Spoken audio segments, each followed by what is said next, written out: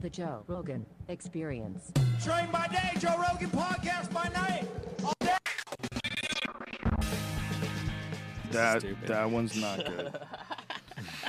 But hey, you never know until you try. Yeah. You know, can't like hate the a guy dick for pills. trying. Yeah. Exactly. This motherfucker and his dick pills. You believe this guy? I took 2 different brands last week. Why not go two to a scientists. doctor and tell him your dick is broke? Because it's not He broken. will give you amazing drugs. I'm not saying that it's broken. Yeah, but I'm don't they saying have a tell te- the doctor it's broken. Did they have a test, though? Like, does he rub it and go, yeah. like, you're lying? He sucks your cock for 5 minutes, and if you can think of dead puppies for 5 minutes, then he'll give you the pills. Yeah, they can't say no, can they? There's no way for them to Of test course they can't say No, no. they don't want to say stimulate no. your prostate with a large Electrode. 3-finger death grip, and then if you get hard, they don't give you the pill. Whatever. I'm there. They can't, obviously. I Right. mean, they're going to take your word for it. Why would you say that you can't get hard if you could get hard? Well, you wouldn't lie about that, would you? They don't. Nobody breaks their dick with that stuff, do they? Can you possibly break it so that you can't get a boner without it? You know how some dudes they get addicted to those sinus sprays. Mm-hmm. You know, if you pump sinus spray, the biggest problem is a psychological addiction. You know, like back when we were selling the Rock Hard that worked back at Fleshlight because it had Viagra or Cialis in it or whatever it had in it. I don't know. But back when it worked, there was people who would take it and they'd get, they start off with a girl, right? And they'd be hooking up with a girl and they'd be like, oh my God, you're a god among men. And then they'd get that in their head. And then if they didn't have it, they would start to panic and then their brain would start to take action. As soon as the brain gets activated in the sexual act, you're crazy? screwed. Isn't it crazy how different you can get excited for one girl over another?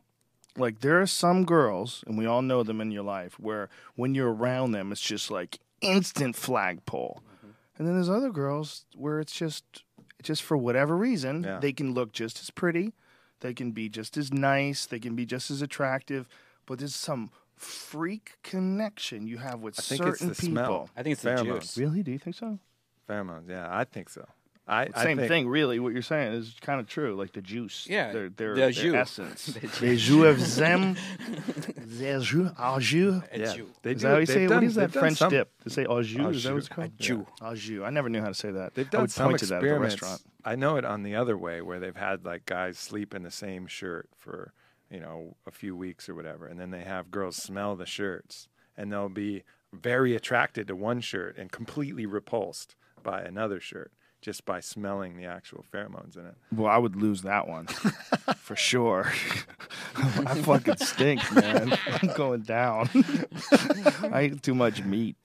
It's all coming out my pores and shit. I don't know. I've smelled some of my clothes. Savage girls. My the worst is jujitsu because you take you sweat so much and then you take your shit off and you throw it in your gym bag and then you throw your gym bag in the trunk where it cooks. Yeah. Because it's 110 degrees in LA, so you're driving around with your gym bag cooking in the trunk, and then you pop that bitch open and unzip it, and it's just like ammonia and funk and that's where there's a lot of skin diseases that people get from that stuff because they don't wash those things enough. And you're rolling around in microbes and bacteria and shit. And the worst part is not when it's fresh. Like fresh sweat is not that bad. Same as fresh urine. You can drink your own fresh urine all the time. Believe me, I know. But if you leave a cup of that urine out for a day or so, don't fucking drink that. That's poison. I would because agree with you. It's like a breeding ground for further bacteria. Same with your gym clothes. I would agree that is sound advice. Mm-hmm. Yeah, don't Speaking drink of old drinking piss. urine, I think I'm gonna. That should be a meme. That's the next meme. drink old But piss. you, Uncle Aubrey says, don't drink old piss. Hear it on it. We don't recommend drinking your own piss when it's old. Stir it So first. I'm thinking of trying to do an Amanita muscaria experience, and I'm thinking I'm gonna eat it and then drink my piss and see what's up. Yeah, that's what you're supposed to do. I would say no. Let's say What? don't do it. No? Let's say don't do Why? it. Just try it once and then I gotta try it. I've tried everything else. For real, folks, this is And the it's- shamanic tradition. I know you're listening to this and you're like, there's no way these guys are serious. No, the true shamanic tradition is, it was explained to me by this guy, Jack Harrer, and he said that the idea is that you eat the drug, the plant, the mushroom, Amanita muscaria, which yeah. has a very different, it's not psilocybin, it's some other type of What you're shooting for is hallucinogenic. muscimol. The active compound is muscimol, and it acts on a very different mechanism, actually. Yeah. So the mechanism of action of Amanita muscaria, it actually acts as a GABA agonist. So it's going to give you more of the neurotransmitter GABA. Whereas psilocybin, the mechanism of action that they're recently finding, which I learned a lot about at the MAPS conference, is the mechanism of action of psilocybin is it's actually restricting blood flow to your default mode network part of your brain, which is your top-down control mechanism in your brain, so that you're basically your mental cerebral filter that allows you to focus on the day-to-day mundane tasks starts to go to sleep. And that happens to be the center that controls depression and a bunch of other things, which is why the clinical application is proving so important and impressive in all these people. But that's a totally different mechanism of action than the Amanita muscaria, which is basically flooding your brain with more GABA, from what I understand. But the muscimol is a tricky beast, and it doesn't necessarily come out through your gut. However, once it gets processed through your kidneys and you piss it, it can be passed up to 5 times, they say, through different people. So, like, I could piss, and then you could drink it. You could piss, give it to Brian. He could drink it, and then Brian could give it to 2 other people, and everybody would be high as fuck. Mommy and Dad. Wow. That's what they say. How would they know? How would they know? Why would they find out? What are we doing with our lives? We're sitting around drinking each other's piss to get high. What are you singing, fairies, cocksucker? They loved it. Drinking I don't piss and know. watching Pluto. They loved it. You're supposed to be kind of like a little bit drunk and a little bit like a little bit high, like a psychedelic. I don't know. I only had one experience and it didn't work. You didn't drink your own piss. You got to commit. You got to go in. You can't just put the tip in. You got to go balls deep. Is that how it works? You're supposed to just eat it and then drink your own piss, and that's what gets you high? I mean, there's some ways that I think you can heat it and like lightly bake it. I don't know, but Yeah. I think the surefire way, if you really want to commit, is to eat it, then drink your piss, and then you can, but you feed feel up- drink so other- stupid if it didn't work. That's true. You're sitting there with piss mouth and not high, and just thinking, what kind of a loser am I? I should just become a Republican. Okay, I should just go the other way and get single malt scotch and sneak in some Cuban cigars and just become an asshole. Should have rented a movie. Well, but if it works, it's Sitting around legal. eating mushrooms and drinking piss. The fuck am I doing with my life? You got a dirty garage. Like, I was going to get to that, but I had to eat mushrooms and drink my own piss first. I'm a fucking real winner over here. I'm going to film it for all the savages so they can see what's up. Because it is perfectly legal in the U.S. Amanita muscaria is not a scheduled substance. So the reward, if it works and it was awesome, is pretty cool because we'd actually have something legal to do. Yeah, and you're just going to encourage people to do that? And No, I don't. I'm not drink their encouraging. piss? Look, please let me be the guinea pig here. I don't know. It could be terrible, but I'll let you know. You have I'll to give you an post it honest if it's report. bad. Also, you have to have a Yeah, post of for it of you sure. sitting there just like all with pissy mouth and I've everything. Just never, mad at myself. Just self-hate. Just feeling the lowest of the low. I've never met anybody who's had a good one, who's had a good Amanita muscaria experience. No, not that I can remember anybody telling me about one. They've always said, like, oh, it didn't work for me. Yeah, I met somebody who had a weird one and a not so good one. Bad So, yeah. odds. You just want to drink pee, bro. Weird and not so good, but there is piss drinking, so come on, join the party. You know, there's such a tradition around it, though. You know, Not only that, we can all drink each other's piss. Come on Yeah, over here. look. Aubrey's got it all figured out. you just got to get it fresh. See, 'Cause one as I guy said pisses before- into you, and then you piss at him. No. See, that's not how it's done. I forgot to bring cups. We all That's have not to pee how in it each other's works. I mouth. just piss in your mouth, and is that what we're doing here? straight from the spout. What kind of party we doing here? The freshest way to You get it. piss in his ass, I'll piss in your mouth. We're gonna work this out. We're gonna get high as fuck. the human dickipede. The human dickipede. That is exactly what it would be. He's trying to trick us. And when you stumble upon this fucking party, you open up the tent door. What the fuck? There's piss all over the place. Bunch of guys with their cocks in their hands. We're just trying to get enlightenment. But imagine if it does work and you get someone really high and they love it. Then you could trick them constantly. Be like, yo, I just took some. Here's my piss. You just get them to drink it. Oh, Like, God. you're like, I don't Nothing feel it but yet. vitamins. There's too much cum in this I piss. don't feel it yet. Here, let me piss some more. Why that tastes like total primate care? Maybe some T plus. Did you pack it like a musket? Did you pack the musket cock? Why is Dr. Laser wearing lipstick?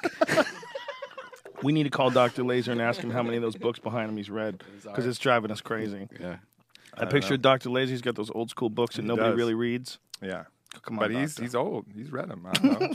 I don't know. That man's a That's the gangster. best way to answer. He That's the has best a- way to finish that. Say, I don't know. I don't know. But he does have the brain surgery kit from Napoleon's field doctor, which is pretty cool. Holy That's shit. in his office, yeah. They had a brain surgery Yeah, kit it's back just like then. big saw. Like it looks more like woodworking equipment, but like really finely crafted made woodworking equipment. Christ. Things that like crack things that saw things. Oh my god. It's pretty intense. And he actually uses it. Basically, he has his patients walk by it, and if they get queasy and they can't handle it, he's like, "Nah, you're not the person for me." Because he's a tinkerer. I mean, he's going to go in there and actually cut your head and do some work. That's what his specialty is. He's done like 3,000 open skull surgeries or something like that. Oh my god. Yeah, he's an OG. He's cool. Holy shit. Can you imagine working on 3,000 brains? Yeah. What an incredible power that must be to those guys. Like that they can fix someone's brain. You know, Mechanically. cut out your cancer and fix your brain, and then send you back to live a healthy life. Yep.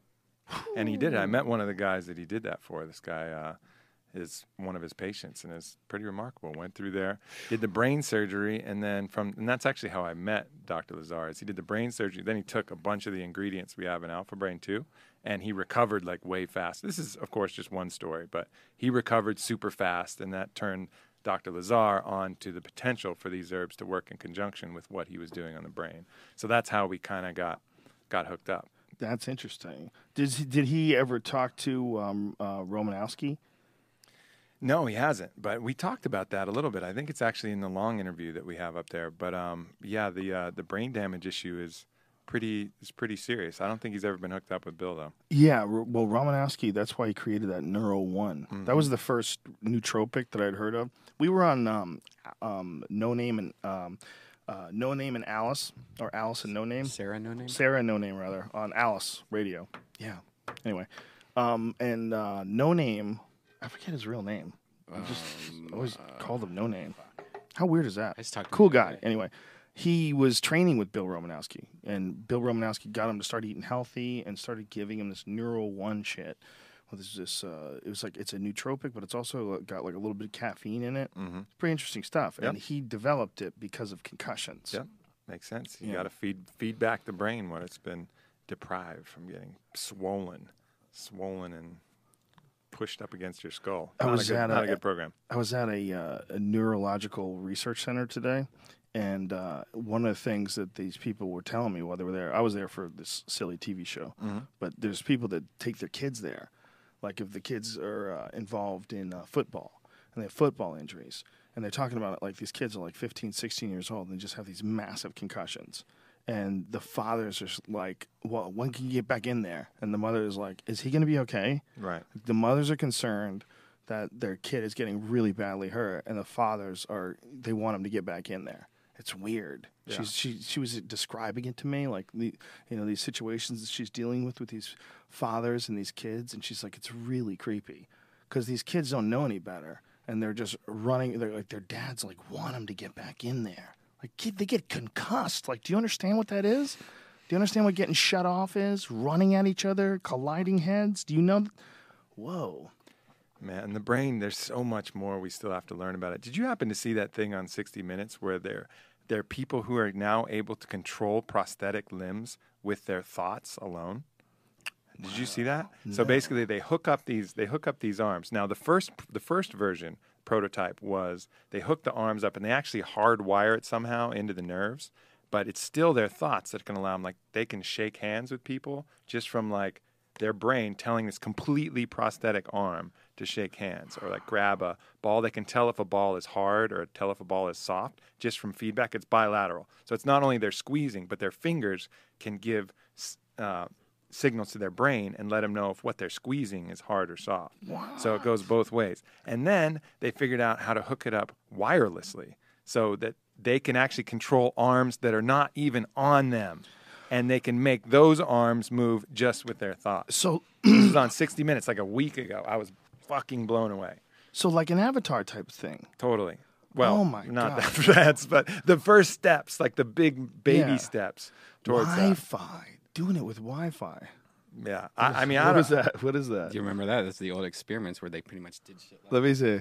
Oh, those Russian. Oh, don't show me this. The dog head one. That shit ain't cool. gross. I don't even know if that's real. Is that real? Yeah, that's real. Oh, I don't Ru- want it's to believe Russians. that's real. Yeah, it was a cool segment on 60 Minutes. That's literally like probably 2 weeks ago. Wow, that's fucking freaky.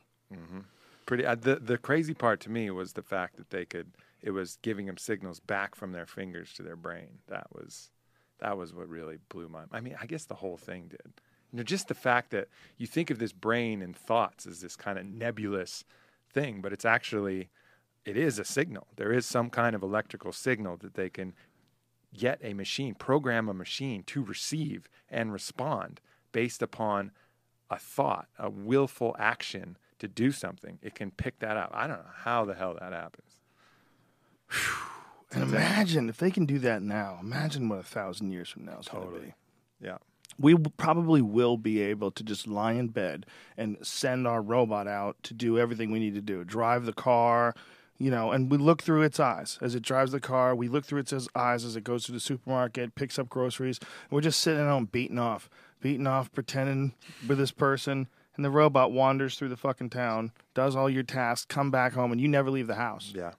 But imagine, and then the application for sports, there's been a couple movies like that, but you could go full, let's say you created this kind of android creature that you could control with your mind. You could go full gladiator style with net and trident, sword, and just have the most brutal, obviously it would be expensive because machines are expensive, whatever, but it'd be That would be sweet. like It'd be Playing crazy. bumper cars with a Ferrari. Yeah, that's true. Right? That's true. You wouldn't want to just take That's your true. fucking But it your would be awesome pretty sweet. robot body and torture Fight it. people with it. But. Yeah, no, don't do that. But I bet you know what they would do? You know how like people play The Sims? Yeah. I bet they would play like a real live version of The Sims. Just let their human body go out there and interact with all these other robot bodies. They take their body, they lie down, and they look through the body or look through the eyes of this thing, and then send it off like it's a little game. And you send your robot out, and your robot goes and fucks other robots and parties, and your robot's an animal, and he drinks and drives because he doesn't even live in the real world. He lives in this fucking crazy robot And world. then we realize that's what's already happening, and we're the robots. The TV has turned us into a robot. I keep on thinking simulation theory shit, like your inner voice is actually you in the future, like talking to yourself or something like that. You know Could what I mean? be, right? I think everybody knows, especially when you're impulsive fuck. Like I know you are, and I am, and you've been too, son. We all been a little impulsive. And there's always when you're about to do something, and there's that voice that goes, "Don't fucking do it, dude." You got to listen to that voice. Always. That voice is always right. There's like a weird rush on the other side too that tells you not to do it. Like it's gonna feel good. Like when you're about to if you're about to yell at somebody and you know you shouldn't. Right. There's pretty much no reason ever to yell at Yep, somebody. you're right. But when you get this kind of like energy that comes up and it feels like it's gonna be good to release it. Yep. What the fuck is that? That's you protecting yourself. Most But likely. why does it feel good though? It feels good because sometimes people need to be shown that they're cunts. It's like True. an evolutionary response. True. Like the only way people learn how to behave is by feedback. The way they learn how to be harmonious with their fellow brothers and sisters of the world is by feedback. And when you're not good at it and you get bad feedback all the time and you don't adjust, that's like a sign of mental illness or stupidity or a lack of education or lack of someone explaining or your own personal critical thinking involving the way the world works. But for most people, as you get older, you get way better at communicating because you've gone through this feedback loop several times and you sort of stabilize it and you know what people like and what they don't like and you know how to get things off on the right foot and how not to. And it's like sort of easier to navigate. But the key there is, the key there is not to become completely enslaved by the feelings and thoughts and the kind of world around you, and so that you're constantly living to please what the Toltecs would call the dream, the co-created world around you. So yes, don't be a dick, learn not to hurt people, but then at the same time, don't judge yourself according to all of these opinions that are generally wrong anyways. People don't necessarily always want you to be your best, so you got to find your inner path as well as adjust to guiding principles. That's a of real people. problem for young people when they're dealing with haters, like the first haters in their life. You know, I like it could be understand, someone yeah. who's at work with you or someone you go to school with or whatever. But it might be like the first time in your life where someone like actively hates on you, and that shit can affect you. And I always say that it's like snake venom, and that like having a little bit of hater is like good because you know how to deal with it. And then when you get a full blast of it, you're like, bitch, I'm immune to that stupid shit. Right. You know, like you've been bitten a few times, you understand it. Because people who have never been hated on before, like you see them get hated on, they're like, oh my goodness.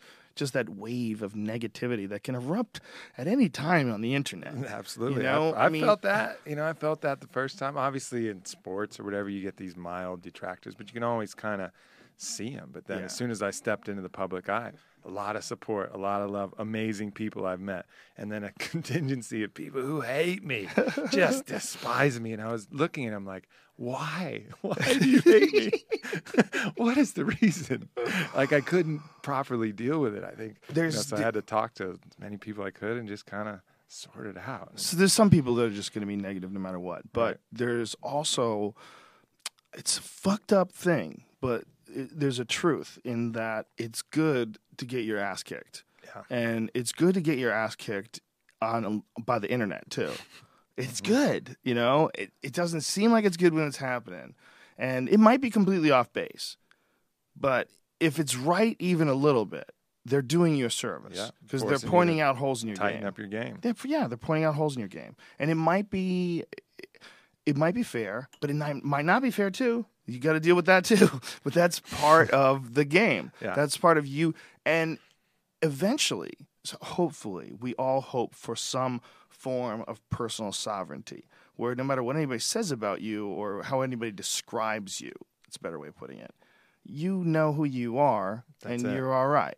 And like all they're doing is exposing this need to detract from another person, Right. this need to diminish another person, which And is a massive weakness It is. And, you know, along that we've with all been guilty of. For sure. And along with that, it's also learning to take the praise not too seriously either. Yes. You know, you can't get your Don't get tires too lost. pumped up and Yeah. really buy into that whole thing. And, you know, that'll lead you down a stray, weird path of ego and feeding off that Yeah. kind of energy. That's no good either. Either detractors or too much praise. Just appreciate it for what it is, but really judge yourself by your own criteria. You know, only you know, really, if you did your best, if you put out the maximum effort to try and achieve the result, and only you should be able to judge yourself. Yeah, well, if you're really objective, especially, and that's what we should all strive for, right? Like real objectivity. If you could really just fucking really look at what you're doing right or wrong, and what you're enjoying about your life, what you're not, how to get that bitch back on track. Sometimes it's harder to see yourself than it is to see other people, which is why a lot of the most fucked up people with the most fucked up lives always want to give you advice. Yeah. Like, who wants to give you more advice than someone whose life is a mess? You know what you got to do, man? You got to get together with your girl, and you got to work this out, okay? I know you don't want to work this out, but you got to work this. And you're like, are you really giving advice on relationships, you crazy fuckhead? They say that most of the people who get degrees in psychology are the ones who are trying to work out their own problems the most vehemently. I mean, I don't know. That's just hearsay, but that's would kind of imagine that the to be old true. maxim. Yeah. Yeah, I would think psychologists would do the weirdest shit when they beat off. You know, I mean, think what is a sexual like one of those people that's like a sexual counselor? What do they beat off to? You know, do they They got beat to be off constantly analyzing. It can't be that much fun. I don't. Yeah, right. Like, how do they really totally cut loose? Yeah. You're constantly thinking about whether or not what you did is good. But objectivity is a real challenge, and I think one of the tools that both me and you have found have been different ways to break through that kind of mental patterning that gets you Yeah. in trouble. So the tank is a great way to do it. And then there's different meditation techniques that are great ways. But sometimes for us really thick-skulled monkeys like myself and you and some other people, when we just need something heavier to do it. And I think that's when, I've gone to Peru and done the ayahuasca, or you can go hopefully somewhere safe and do a heavy psilocybin trip, or find some, way to actually get that part of your mind to really be objective, to kind of cut out all the bullshit and look at yourself with a true reflection. Yeah, and I feel like there's certain doors that get open when you have those experiences, and when those doors get open, it's like the whole world just takes a turn to the left. Like, it's just not the same world anymore. Yeah. It's just not. And that's scary for a lot of people, man. And is it makes terrifying. sense. But you got to really look at it objectively. And one of the things you got to look at is, do you really like the world the way it is? Are you really scared of taking a left turn into Crazyville? Crazyville might not be that bad. Trust me. The regular world is crazy enough. Take a little trip down the Leprechaun Lane and have a chat with the pixies in the other dimensions. It's not a bad idea. You got to know what the fuck is going on with your brain, though. That's the problem. I would never tell anybody to do mushrooms or acid, even though I have. I would never tell anybody to do any, now, today, knowing what I know, would never tell anybody to do any psychedelic because I don't know how the fuck their brain works. That's true. And then so having, in something I always kind of reiterate, having a really good guide is important. Yes. Someone who can not only ask you questions, but kind of look you in the eye, analyze what you should or should not do. I mean, even the shamans down in Peru, part of the ceremony is before you get the ayahuasca, they kind of get a sense of you, even if you can't speak the language, but they get a sense of you. And you can sense crazy. Yeah. You know, Oh, like yeah. especially they're highly tuned to do that. Yeah. And they look at you. And As some am people, I. As Yeah. am I. Some people get like a really little, tiny, third of a cup, right? And then they go on their way because that's all that the shamans know. That's all they can handle. That's all they're in for. And then other people, they'll fill that bitch to the brim and be like, come back for more if you want it. And it just, you drink that thick, brown, bittery, fiery ayahuasca into your stomach. You know what I've never understood about the ayahuasca thing? I'm going to have to do ayahuasca to learn this. The tobacco thing. Like, what is it about the blowing tobacco smoke that activates some of the hallucinogens? I think it has to do with your nicotinic receptors in your brain. So there's something, the DMT, the tryptamine. Like a stack? Like you're stacking these I don't know. experiences But, that's these receptors, and this is swimming a little deeper than I probably can go. But I think it has something, nicotine acts on certain mental receptors. I think it's your nicotinic receptors, and then tryptamine acts on certain receptors. And somehow there's a synergy there. I haven't necessarily experienced that, but what I did experience, which was really weird, I have no very good explanation for this, but at the end of one particular ceremony, he smoked the tobacco, the shaman smoked the tobacco rustica, which is different than the tobacco that we smoke. It's a different species of plant entirely. Wow. So tobacco rustica, they smoked a big hand-rolled cigarette from that, and he blew the smoke all over my body. I didn't feel anything at the moment. I was like, okay, well, I'm going to smell like this burnt plant. Cool. That's good. But he really took care and put it on certain points. And there's always some kind of purgative element to the ayahuasca. But that night, I was shitting and vomiting. There was some evil in my body that was trying to escape. Like the most violent purge I've ever had in my life. And it went on for hours. I don't know where stuff was coming out of my body, right? And I've done ayahuasca many times, so I know what the normal purge is. This was Do they have outhouses? 4 or 5 times. Now you have a little toilet in your place. You have Sometimes a it running doesn't water have toilet? Depends. Sometimes no. Sometimes that's just a hole, and sometimes you do have running water, depending on where you go. But a lot of times they don't have toilet lids because you're not supposed to sit there and really enjoy it. You're supposed to just hover, blow it out, and then wipe and put it in a basket. That's kind of the general program. But You put it in a basket. yeah, because they can't Keep it in flush the ground. toilet paper Right. down the system. Yeah. Oh. But anyway, so there's some kind of Jesus. cleansing aspect to it. It doesn't make any sense. Like the science, I don't know. I don't understand. But I know that, they believe it's a cleansing, ritual. And it certainly had that effect on me. Wow. Just blows it out. And that Whatever it did. tobacco, it kicked it in. They That's what kicked it in. Something. And he blew a lot of Huh. smoke all over me. And then the next day he sees me and he starts laughing as I'm walking by him. He just starts laughing and he asks me, how was last night? And I had someone with me who could help me translate. And I was like, what the hell did you do to me? And he's just laughing and just pats me on the back and just keeps on walking. Like he knew that's exactly what he was going to do. Wow. So he was doing that just to get you to get rid of all the shit inside of you and throw up Yeah. and clean it all out Yeah. and then dose up. Yeah. And Dose then the up next with night, the wild dragon yeah, juice. exactly. And the next night was the night that I went out and did the ride on that smoke dragon. That makes sense. Yeah. Wow, he cleaned your system out with some smoke. Yeah.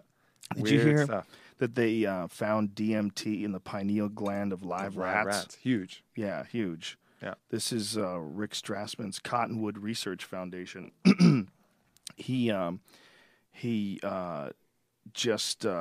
mean, this is something that they had speculated for the longest time, and I thought it was a fact. I thought that they had known it was a fact until Voodoo Chicken on my message board was, I think, the first guy to clue me into the fact that there's only like anecdotal evidence, and he was like challenging Strassman on the message board because we know that the human body produces it, and then I guess they knew it was produced in the liver and the lungs, but this is the first time they can prove that at least in rodents, it's in the pineal gland of a live rat. Yeah, and I think when you're the way they let's suppose it was the spirit molecule, right? Let's suppose that hypothesis is true and it is some part of conducting the spirit from source into life and then back out. Let's say that there is some activation for that.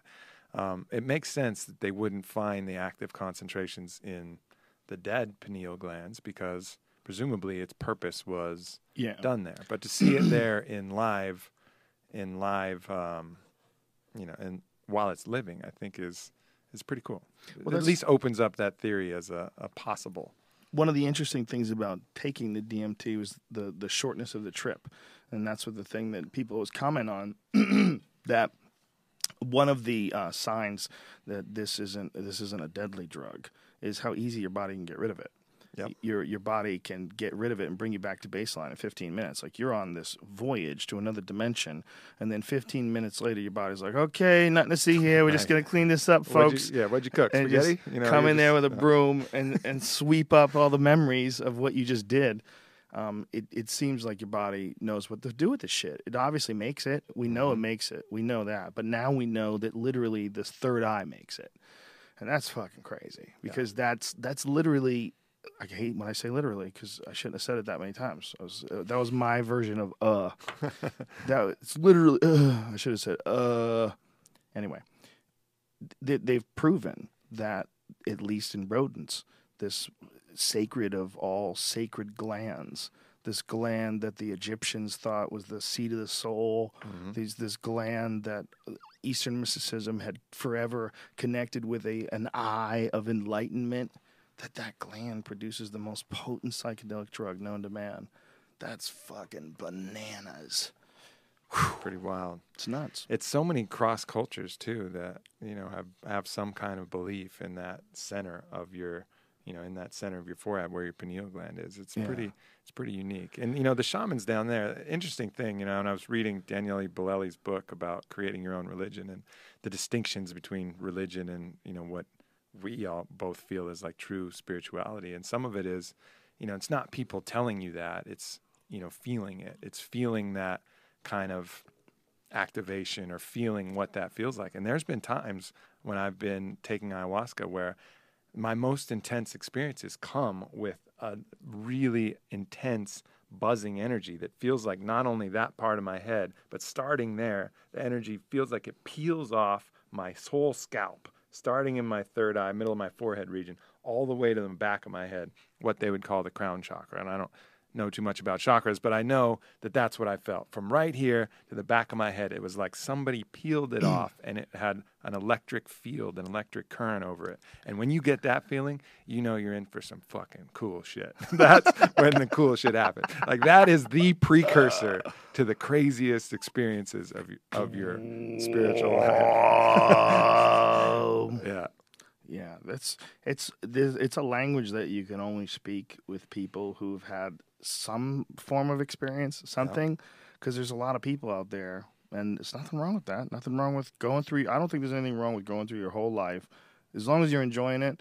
Why have a psychedelic experience if you don't want to? If you don't feel compelled, I feel like if you feel compelled, give it a shot. But when you're having these conversations and you're talking about your chakra blowing open and porting yourself to dimensions and it's crazy flotillas of serpents flying above your head, I hear you, and I'm going, okay, wow, fucking A. Like, I know that really happened because I've seen some crazy shit myself. Not that it really happened, not that it's really a snake, but my point about that, what people always go, well, if it's not real, okay, then you're doing something really infantile, okay? You're taking something that's allowing you to go into fantasy land for a little while. Maybe. Or, listen, what if I could prove that it takes you to another dimension, and in that other dimension, you will see things that you could not possibly have imagined, and you will experience novelty and honesty and wisdom in love in the purest forms possible, like they're joy, like they're waves hitting you while you're standing on the beach. If I could tell you that it was definitely taking you to another dimension, would you go then? I don't know. Maybe not. Some But would here's still what be I scared. know. Here's what I know for sure. If it took you to another dimension and you had that experience, or if you just had that experience in your head, you still had that experience. And broke it you might for as life. well have taken you to another dimension. It might as well. Because the same thing happened. Yep. You saw the same shit. You felt the same things. You experienced the same things. You saw it all. It might not have been real, but it might have been real too. It doesn't matter. You still experienced it exactly the same way, as if it did take you to another planet and you did ride around the rings of Saturn in your underwear. I mean, it really does take you to that place. Yeah. So it might be real. It might take you to that place, or it might be all happening in your mind. But either way, you experience the exact same thing. And it lasts, and the results there, that you get from it are actually, that was one of the cool things about going to the MAPS conference, which is the Multidisciplinary Association of Psychedelic Studies. They put on a conference in Oakland, and they had all of the top scientists from all these different fields of research come and present their findings. So there's been over 80 patients clinically dosed with psilocybin, most of them in palliative care, easing the anxiety of death towards the end of life. Amazing, dramatic stories. You have psychiatrists in there who've been working in this field for 40 years, seeing people, and they're the ones running these programs. And well, first of all, the funny part is it's a double-blind trial, right? So on one case, someone is getting placebo, which is doing nothing, and in another case, they're getting a heroic dose of psilocybin. And the research is like, one of the problems with the study design is we pretty much know, because they're not supposed to know, it's double blind. We pretty much know when someone's taken a bunch of psilocybin. It's not hard to tell when that's actually happened. But they're saying that what they're accomplishing in 3 hours would have taken them 3 years to do back in the old paradigm. And they're reporting these findings, and it's really encouraging. Obviously, the Johns Hopkins study was a great study. 94% of people who took the psilocybin said it was one of the top 5 most meaningful experiences of their life.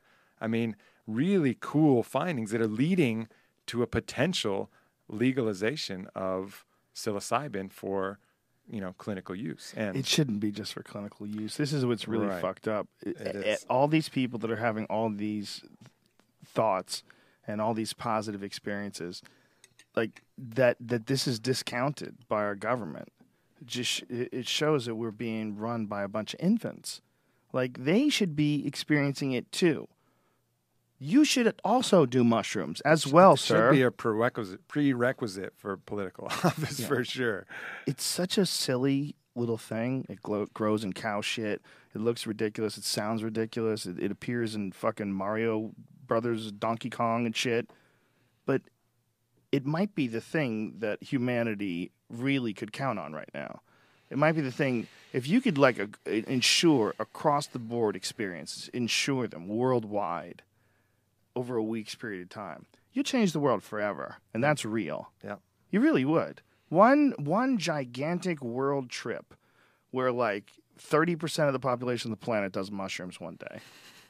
You want to talk about a strange world you would wake up to Monday morning? Fuck yeah.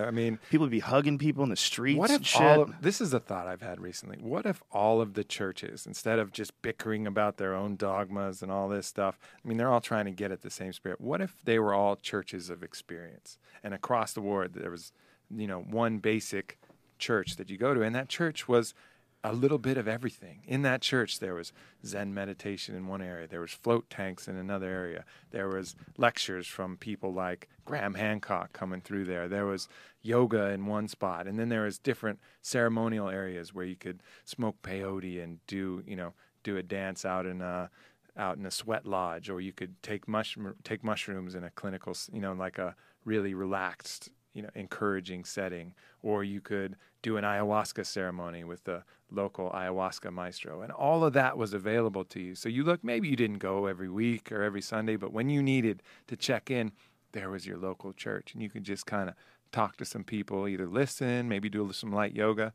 or let's say you really needed to move yourself and then go in and pop into an ayahuasca ceremony. Or let's say you were feeling, you got addicted to something accidentally. Oh, well, you could pop into the iboga treatment ceremony that lasted from Sunday through Tuesday. If there were real clinics like that were run by people who really knew what they were doing, they could change the whole world. The whole thing, the whole paradigm shifts at that point, I think. And it's there. It's like a real thing. That's what's crazy. It's not like something from a Dr. Seuss book, you know, that rhymes with, morph. You know what I mean? Like they took the morph on top of the orph and traveled to a foreign land. I am really encouraged by what MAPS is doing, because they're playing by the rules. And you think that you get nowhere playing by the rules, but in some encouraging results, both for MDMA, for PTSD, and these psilocybin studies, they're getting allowed to do the research to complete these phase 1 trials and actually test them on human subjects for the first time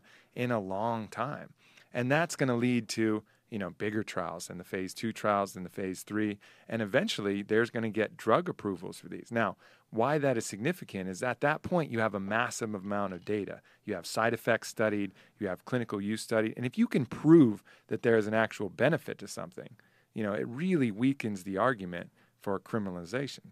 And then, of course, there's going to be a lot of off-label uses, doctors who are like, look, this is really helpful, just kind of like what's happened with medical marijuana a little bit. It's been medically legal, but pretty much that is the gateway to legalization. But they're following the steps along the path that could potentially allow this to be legal. There's that path, and then there's the religious freedom path.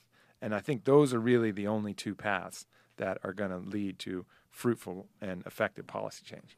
Religious freedom is a funny thing. It's just, I always feel like whenever someone gets together in a big giant group and there's a few people running it, shit goes bad. It seems very rare that anybody can keep it together.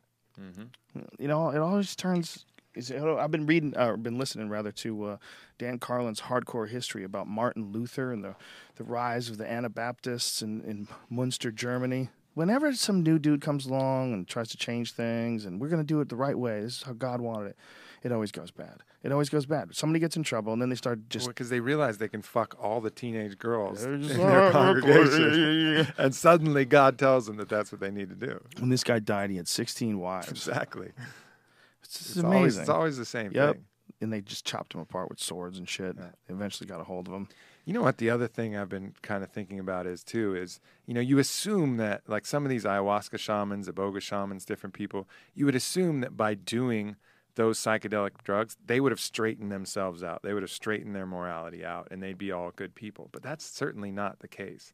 There are a lot of examples of these people who are doing the medicine itself and are still completely morally corrupt individuals. And that's so weird. Yeah, it is weird. But, I think ultimately the power of the mind, if you put your mind to it, can supersede, the potential of the medicine itself. So if you decide to override it and just use the feeling, it's almost like taking, mushrooms recreationally to watch a cartoon. You can kind of override the potential spiritual value of it and just focus on laughter and seeing colors explode on a screen, in the same way that you can do it with morality, where you can take a bunch of ayahuasca and then use that, override it still with your mind, and just use it to, practice whatever kind of power mechanism you want.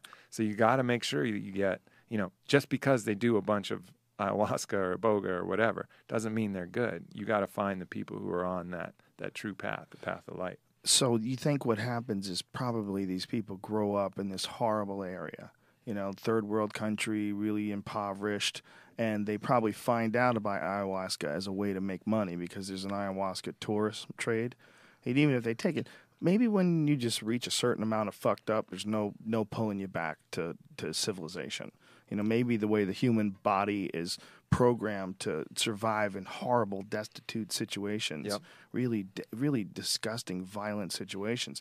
The human body's sort of designed to be able to function in those environments. It knows how to change and get wacky and crazy. You know, it knows how to deal with war. It adapts, and that becomes the new reality. That becomes every day-to-day living now. And it seems like when you go just a certain distance down the cunt hole, you know, it's like there's no pulling you back. That's true. Or perhaps in other cases, I think it's happened, you know, a lot of these traditions are taught grandfather to grandson. And I think the grandchildren start off, you know, on a pretty good path. But then they get a taste of power. Then they realize everybody in their area, if it's a tribe or if in their community, looks up to them and they have absolute power over these people. And you put that mantle of power on people, and you'll see cracks develop. You know, you see it all over the place. People who were once good getting in power and exposing these inner demons, these inner weaknesses that they have. And they choose, instead of overcoming those, they choose to just go with it. I bet a lot of their downfall is chicks from America with yoga pants. Yeah. Come down there, and I'm just trying to get spiritually clean. I'm just trying to open up my chakras, and just big juicy ass in yoga pants. And she's in love with this dude because he makes the magic brew and he knows how to call the dragon. Dum dum dum dum dum dum dum dum dum dum dum. And she's in fucking see-through yoga pants. Oh. Do you know they just fixed those see-through yoga pants? What took so long What to are they fix going to them? do with them? They should give them all out. That's the only fair thing to do. They should have shut the fuck up, is what they should have done. Yeah. You knew what you were doing, you dirty freaks. What girl doesn't put those on and get in front of a mirror? Oh my God, you can see everything. I can't wear these. Oh my God, you can see everything. Should I wear these? Would you think I was a whore if I wore these? Oh my God, you can see it. Can you see everything? Am I being picky? They talk themselves out of it. They know that their box is just hanging out there. And a lot of these dirty freaks would go to yoga class with nothing on, just these yoga tights. And literally, you could read their lips. You literally, I said literally 5 times after I said I hate that I said it. Literally, you did. Fuck, cunt. Cunt, fuck. Yeah, the only thing that this company should do is just hand them out for free. They should just shut the fuck up. They should just go radio silent flood and the keep sending them. market Keep selling them and go radio silent. And they go, are these yoga pants still see-through? Just go, huh? What? Huh? You looks great in you. Those look good for you. Go, the dressing room's over there if you want to get changed. Or if they get sweaty, you can see through them. Just have a nice, bright dressing room so none of those freaks can try foul. Just let them look at your box in the mirror. What's wrong with that? What's a little showing off a little box? How's that going to hurt anybody? It'd be good for everybody. Yeah. That's what I'm saying. Except shamans. They're not used to those American yoga freaks. They're used to a bunch of barefoot fisherman women. Yeah, it's You know true. what I mean? Too much to bear. Yeah, it's milky white skin and a big juicy booty and You should get stretching out in the jungle floor. You should get yoga pants at Provocative On It. poses. Maybe we Maybe could buy invest all in- the ones from Right. Lululemon. Or maybe invest in hypercolor. I mean, I bet that's pretty Yeah, cheap just nowadays. And Put out alpha tights for guys to show their cocks. This would be the new alpha thing. Alpha tights. Everybody was like, "Why do I have to wear underwear? I'm just gonna wear tights." And dudes would just wear tights everywhere, but they're see-through tights where you could just really show your cock, and that becomes a new thing. Look, I would believe that would be the new thing before I would ever believe that there'd be dudes willing to pull their pants down to their balls and then belt them in place there and you have your underwear hang out. And that this would be like a super common practice. And then I'd be walking on the street and I'd see 5, 10, 20 young men with their fucking pants pulled down below the crack of their ass. And I'm like, what are you doing? Do you know how stupid this is? So Wasn't that- I wouldn't believe that would be possible, and it is. So I believe that the cock tights would be the shit. Was it from you that we were talking about that was part of prison culture? It is, yeah. They don't have belts. You can't have belts because you can choke someone And to death so- with it. You could kill yourself. Right, and so they would sag their pants for Yeah. easy access for their daddies to just bend them over. And I think it's the booty master. What was that guy's name? The one guy, the booty bandit, who was in that Locked Up show. You ever seen that show? No. You've never seen that, Brian? Please pull that up since we have this amazing internet connection now. The booty bandit from Locked Up, or they also call him the most terrifying man on earth, or something like that. but he was all talking about dudes that are sagging, and he goes, to me, that's sexy. He's like, that's sexy. Like, you sag in front of me. Yeah. You find that? This guy's But when fucking lockup terrifying. visited Kentucky State Penitentiary, we met Fleece Johnson, The booty warrior. a longtime inmate. Booty warrior. That's what he calls practices himself. A very different kind of homosexuality. Right. Yeah, he does. Well, we have sexual desires, right? So you got a bunch of men locked up in one place. All of them get hard. All of them's horny. All of them got sexual desires. So what are they going to do? You won't let them have a woman. They going to have each. Somebody's going to have to give us some booty. And it's just that simple. The most memorable story that Fleece told us. Look, that guy looks like the type of guy that he would lock in his cell Why don't they and just just send fuck like, to death. Why don't they just send like returns, like Fleshlight's returns? Or It's the a good idea. refurbished ones. Just send I them to think prison. Fleshlight did talk to the penal system, and Booty. they weren't down with it. More important than food. Booty was more important than A food. man's butt. No, he had the first half correct, and the second half terribly I'm wrong. sorry. It was more booty, having some booty was more important than drinking water. Wow. I like booty. Oh my goodness, that's enough. I've heard enough. I The was, booty warrior. I was listening to my buddy Donald Schultz, who was out actually, and they were chasing down rhino poachers, which was a pretty crazy experience because they're going after these rhino poachers that are killing these rhinos, just cutting off the horns, selling them to China to make Chinese people's dicks bigger, supposedly, which is Is crazy. that really all it is? It's all. That's what they use it for. Yeah, that's the main thing they use it for. Is they grind it up and put it in dick pills in China, and it's really the same thing that's in your fingernails. Like it has no It's collagen. Yeah, it has no actual properties that are doing anything. But there's big horn, big dick. I don't know if it's.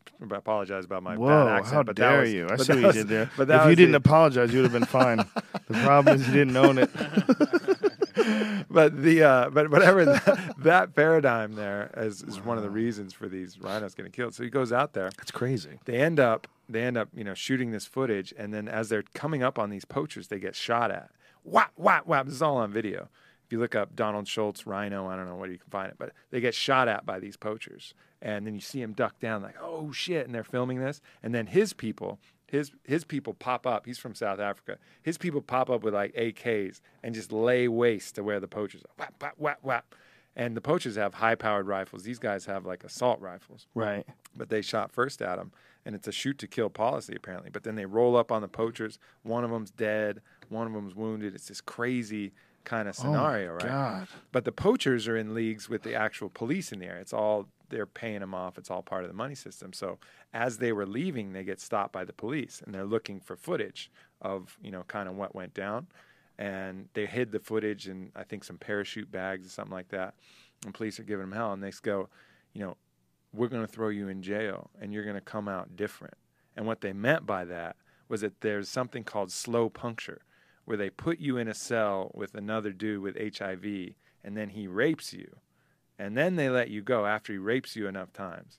And then you go home and you die of AIDS at home. And they call it slow puncture for people that they can't actually press charges on and hold, but they want to fuck you for life. And so they were threatening them with that, but they held the bluff firm, got the tapes out, and have been trying to raise awareness to save the rhinos. But it's a fucking crazy scenario. That's scary. Scary. Slow puncture. Get caught in an African prison, son. Don't do it. Oh. Don't do it. How fucking terrifying would And that if you be? do, if you're about to get raped, just fight for your goddamn life. That's it.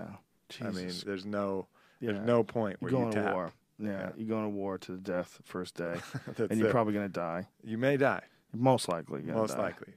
But go out on your shield, son. Go out on your shield, son. Or don't go to Africa. That's another one. Imagine if Africa was the only place left. Imagine if there was some crazy fucking catastrophe. Most of the world got wiped out except the continent Africa. And we all hopped over there in boats from all over the world and battled it out for a chunk of the Congo.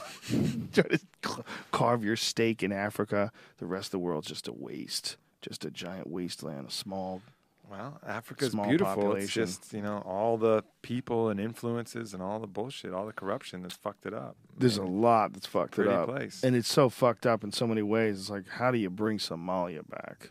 Very true. How do you bring Liberia back? How do you snap those back to the standards of, European cities like London?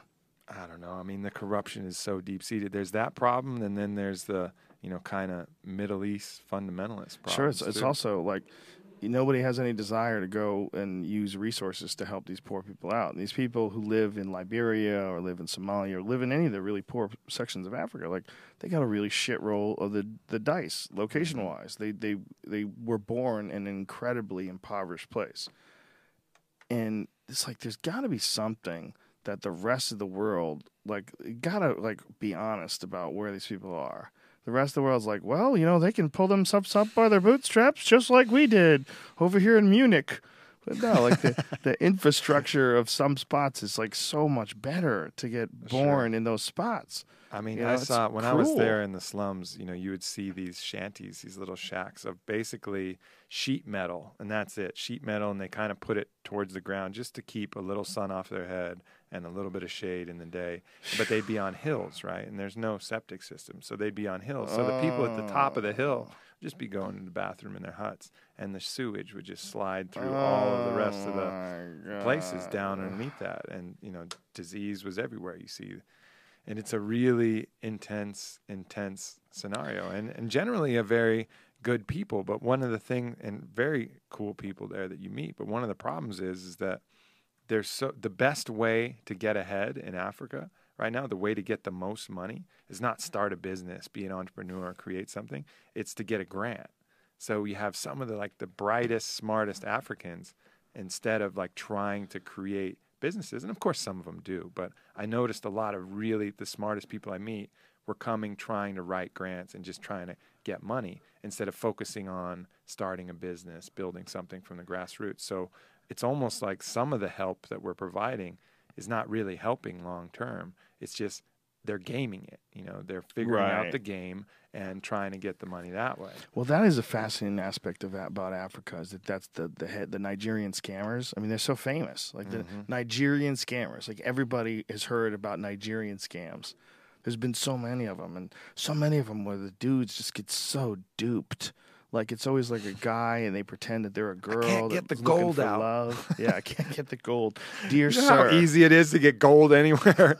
Everybody will buy gold. So if anybody comes to you and says, hey, I just can't sell this gold, man, they're full of shit. And the other one is they like to do the inheritance one. You've inherited, so you have to pay some legal fees. Right.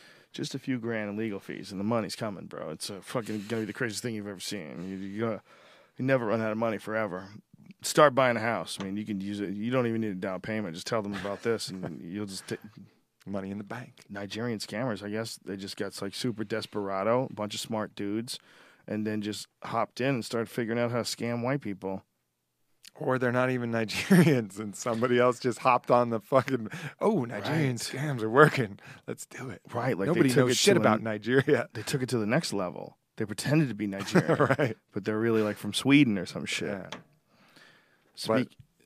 Go ahead. I was just going to say, speaking of Sweden or some shit, I was thinking of foreign countries where this guy can go that leaked the NSA documents. He's hiding. You know this whole story? Yeah, more another WikiLeaks kind of. Yeah, exactly. Scenario? It's the one that showed us that the NSA has been following every phone call on Verizon. It's been collecting metadata about every transaction you've had, every interaction that you've had. What do you think the ultimate end game is for that? I guess it's if anybody, is a problem, they can just go back to the records and fuck you up, right? Is that the idea? Because they're not going to be able to pour through that data and just pick on people because someone said, oh, yeah, I'm going to smoke some weed or whatever. I mean, I really don't think that's the plan. I think it's just they have it just in case they need to. I think, that's the idea. Knock you down. It's not that they want to invade your privacy, but that if you turn out to be a creep, they want it to be really easy to be able to pull out any data on you. The problem is that's so Orwellian, and you're giving people this incredible power to peer into people's privacy. And what do we lose in return for that? Well, we lose all privacy because all privacy when you're interacting with, unless you're talking in a closed room, and even then, like if you go into like foreign places like that are like working on secret shit, like embassies and stuff, they won't let you bring iPhones. Do you know why? Because you can't take a battery out of an iPhone. And Amber Lyon taught us that. Like she's gone in, like when she was working for CNN, she'd do these like big time interviews, and she would have to get an Android phone so they could take the battery out because they don't want anybody. Otherwise, they can have that thing working remotely and they can spy on you. I mean, all that technology is available. They could just set your phone off while you're hanging it out in your office, planning your dastardly attack on Gotham City, with your fucking superhero friends or whatever, and they can record it all. That would be less scary if every law in the U.S. was perfectly just. Right. There was only just laws. You're allowed to experiment with your own consciousness, whatever, all of these other... Financial system has to be cleaned up first. But imagine that. I mean, all the shit that we're worried about, what are we worried about? We're worried about smoking weed. I guess someone could fuck you up maybe if you're being unfaithful to your girlfriend, but you shouldn't be doing that shit anyways. But, that's something that it's nobody's business. But if at least the laws were just, then it wouldn't be such a pain in the ass. But because we have all these unjust laws where we can be thrown in jail for an indefinite period of time, well, those it two becomes things scary for everybody. Yeah. Those two things you brought up, too, should have absolutely nothing to do with the law. Infidelity or marijuana or there's nothing to do with the law. The law should be all about protecting people. It should be protecting people from violence, protecting people from theft, protecting people from injustice, and ensuring a harmonious community. And that, that's really what it should be. If that's what all the laws were, you'd be pumped to see the cops. You'd be like, oh, sweet, the cops are here. Yeah. Awesome. They're going to keep everything safe. Instead of being like, motherfucker, stop creeping. Well, I've been really, like I said, listening to this Dan Carlin podcast. I've listened to like dozens of them over the last couple of weeks, and it's amazing how good we have it today, just compared to like the 1500s. Mm-hmm. Like the way the people were living just 500 plus years ago is just it's total insanity. Total insanity. We would be in hell if we were forced to be back there. It was such a short period of time ago. It's like without a doubt, there's a lot of room for improvement in this society, in this culture. But we're seeing an awareness right in front of our eyes that I'm not even sure if we've totally understood the impact of it yet. Because what you're seeing with like this NSA leak thing and WikiLeaks, you're seeing this forced response in this grand global way. Like they have to respond to these things in a global way. Like the whole UK they're writing articles about it, and newspapers are writing articles about it. Hong Kong, the fact that this guy was on the run, the FBI is looking for him. This is a worldwide publicity disaster for the NSA. And it's been created by one person who took a stand. And now they're going after that person as if he's some sort of a terrorist. One person that showed that, hey, you guys are kind of violating the Constitution. Mm-hmm. Like, what's going on here? Do we have a Constitution anymore? Oh, no, this NDAA thing that you fucks passed, that sort of bypassed the Constitution. So now all this illegal shit, or that used to be illegal, you made it legal, so you think you're doing an okay job. Is that what's going on here? This is clearly bad governing. Clearly. And I think that transparency is being exhibited in like this reaction to this NSA whistleblower thing, where people, like the president's having to defend it now. And one of the things he was saying, I was just talking about this to Duncan. We were talking about how Obama was like, well, this is something we should definitely have a debate about. I'm definitely open to talking about this. Well, really? Well, why was it a secret then? Yeah. Why did somebody have to leak this? Why didn't you discuss this with people and explain the pros and cons of losing this much secrecy, of losing this much privacy? That's ridiculous. There's not that many threats to this world. I don't buy it. Totally. I think they're doing a great job in shutting down threats. If you stop and look at how many threats have turned into actual terror attacks, besides the Boston one and besides a couple other ones, there's very few. Very few. When you compare them to actual days of the week, you compare them to actual human interactions that take place throughout 50 states and numerous cities all throughout the day, all over the time. There's very few like those shitheads from Boston. There's very few like, whether it's a 9/11 that happened in 2001 or because they can squash most of them without reading every fucking email you send. Yep. They shouldn't be able to read everybody's shit. No. That's ridiculous. You know, I think if you could prove that you were just and that you were looking out for the best interest of man, maybe you should be able to go and like look into this stuff without a warrant. But because it's been proven, like the IRS goes after conservative Tea Party groups like much more than they go after liberal people.